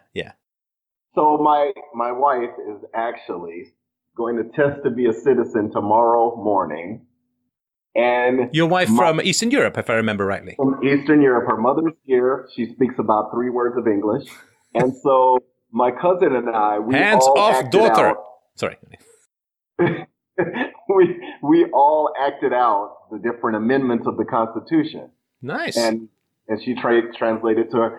And so what I'm trying to say is, let me get back. We were talking about the sort of biracial nature of America, at least for 400 years or so. The Constitution is a particular document, and I guess fell in love with it, within the last week. It constantly references the powers granted to the people, constantly, over and over. That is something that came from Europe. That is, there's just nowhere around that. That is something that originated in the Enlightenment. And it came and it got codified here with the most pioneering people on the planet. Right. And so yes, as far as ownership of the country goes, certainly it's a biracial country. But as far as culturally, it's based in European roots. I'm absolutely not going to disagree with you with that at all. And I appreciate the correction. Now, so tell me the plan for deportation, right? Because, I mean, that's something that you mentioned. And tell me how that shakes out. I mean, there is that cliche, it's door to door, you're kicking things in, you're checking paperwork, you're throwing people on buses. I mean, how do you see that playing out?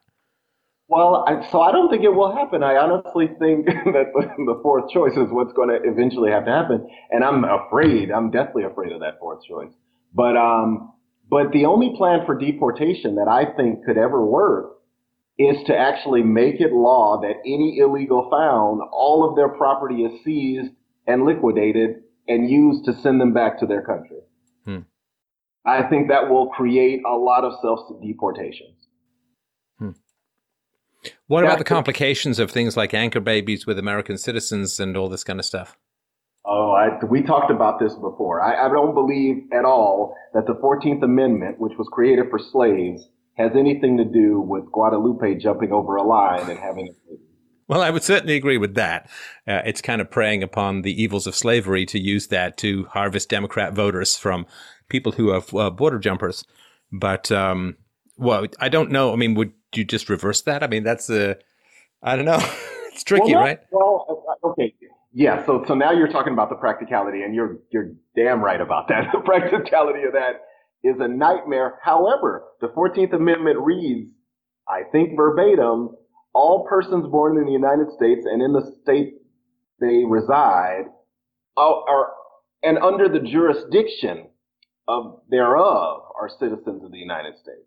That under this jurisdiction thereof is really, really, really particular. And most people don't really recognize that, because if you read the Article 2, Section 3 of the Mexican Constitution, those people are actually born under the jurisdiction of Mexico. Oh, right, because they're not citizens of the U.S., but rather are citizens of Mexico. Yes, because the Mexican Constitution says clearly that children of Mexican citizens are Mexican. So they are born under their own jurisdiction, not under our jurisdiction. Do you think that the U.S. will maintain its integrity as a country through this process?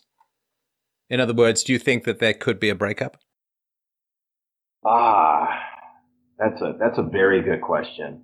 And this is why I constantly have this conversation now, because the longer we wait, the worse it is. That's just the way it is. The longer we wait, the more, because I'm having my first child as an old man. And wait, how old are you? Oh God, I am 40 years old, Mr. Molyneux. I don't ever tell people my age, but 40. Yeah, okay. So you're not the spryest father on the block. I'm trying to think, how old was I? I guess I was, I was in my early 40s. I actually am the spryest on the block, because I live in a wealthy neighborhood, and they're all. Oh, so you have all these Anthony Quinn dads. Yes, exactly. But if you look in the Mexican or the Muslim neighborhoods, oh my goodness. Oh yeah. No, I get it. So, no, just, stay spry. I remember you saying that you exercise a lot and stay fit. So, yeah, I mean, that's all you really got to do, and you'll be all right. Yeah, I think I'm okay with that. But anyway, back to the core of the conversation is really, it is, and as you said, and I loved how you started that speech. I watched you start a speech. The West is the best, but we have to protect it. We have to actually, because the West is going away. And so all of this to say is, if we really believe the West is the best, we have to fight harder to protect it, because it is changing. It is changing, and the people in power are saying, no, the West isn't the best. We're all equal, even though Donald Trump is still the president. Well, the other thing, too, is the world doesn't agree. Because if we say we're all equal, then why isn't there an equal travel or movement of peoples from various countries and cultures to each other? I'm pretty sure that there are more Somalians coming to Minnesota than there are Minnesotans going to Somalia. You are one of, if not the loudest voice that I've seen that says the West is the best. We have to protect this. Yeah. We have to keep this going. And I'm going to keep repeating it. We have to try much, much harder than what we're doing. We're fighting a battle where our middle position with the enemy is them winning. All wars of attrition end in defeat. There's no question of that. And I don't want to save the West as it is. Like, the West is the best, but it's all the stuff we inherited from the past. The stuff that's around now is largely crap. It's largely garbage. It's largely, relativism and leftism and proto-communism and postmodernism, and it's all, I don't know, just garbage. And it's the garbage that's cluttering up the clean pipes of history. So I don't want to go back to the past, because that's not the Western way. The Western way is to have the creative destruction of constant reinvention. Yes, and the only way to do that is revolution or escape, and there's nowhere to escape except a space station or something. Yeah, it's not going to happen. Yeah, I mean, this idea we're all going to get to Mars. Yeah, good luck with that. It's not a very friendly thing. And, I mean, after communism turns Earth into the red planet, I'm not sure it's going to stop on the actual red planet either. So, listen, just on a personal level, man, when's your baby due? Was it next week, did you say? Within the next week or two. So how you feeling about that? It's a big thing. I'm very scared. We spent a week. You'll like this being a programmer. We spent a week doing data aggregation to find the best name. And so what I did was I used. Is it Muhammad? Oh my God. No, not the most popular name. Oh, right. Sorry. The most future successful name. I downloaded different spreadsheets of salaries and names, and they're pretty clear winners of who makes the most money, how many letters to have in your name, things like that. Right. So we're down to 2 or 3 names. And boy, girl, do you know? It's a girl. Well, get ready for some severe affection. As if you're home with your kid a lot, I mean, the daddy's girl phenomena is very real, and it's a beautiful thing. It really is a beautiful thing. So I'm sure you'll be drinking deep of the cup of daughter love, which is a wonderful thing to experience. Well, okay, great. Well, I hope to talk to you again. We'll see where that goes over the next decades. But that is a fight which will come to a head. And let me know. You should drop me a note next week. Let me know what happens with your with the birth and all that. Let me know how it goes. And my very, very best to your wife and to you, of course. It's always a great pleasure to chat. So yeah, just stay in touch, all right? Wonderful. All right, thanks, man. And thanks everyone so much for listening and for watching this most gripping of shows. Boy, do we ever travel sideways through some topics. But freedomainradio.com/donate. You know the drill, which is to please come and help me out at freedomainradio.com/donate. Help out the show. Those repetitive donations, $10 a month, $20 a month, hugely helpful for planning purposes. And you can go to fdrurl.com/Amazon to do some shopping. It costs you nothing. The Art of the Argument for my book. Sign up for the newsletter at Free Domain Radio, and also follow me on Twitter at Stefan Molyneux. Have a wonderful, wonderful evening, my lovelies. I will talk to you soon.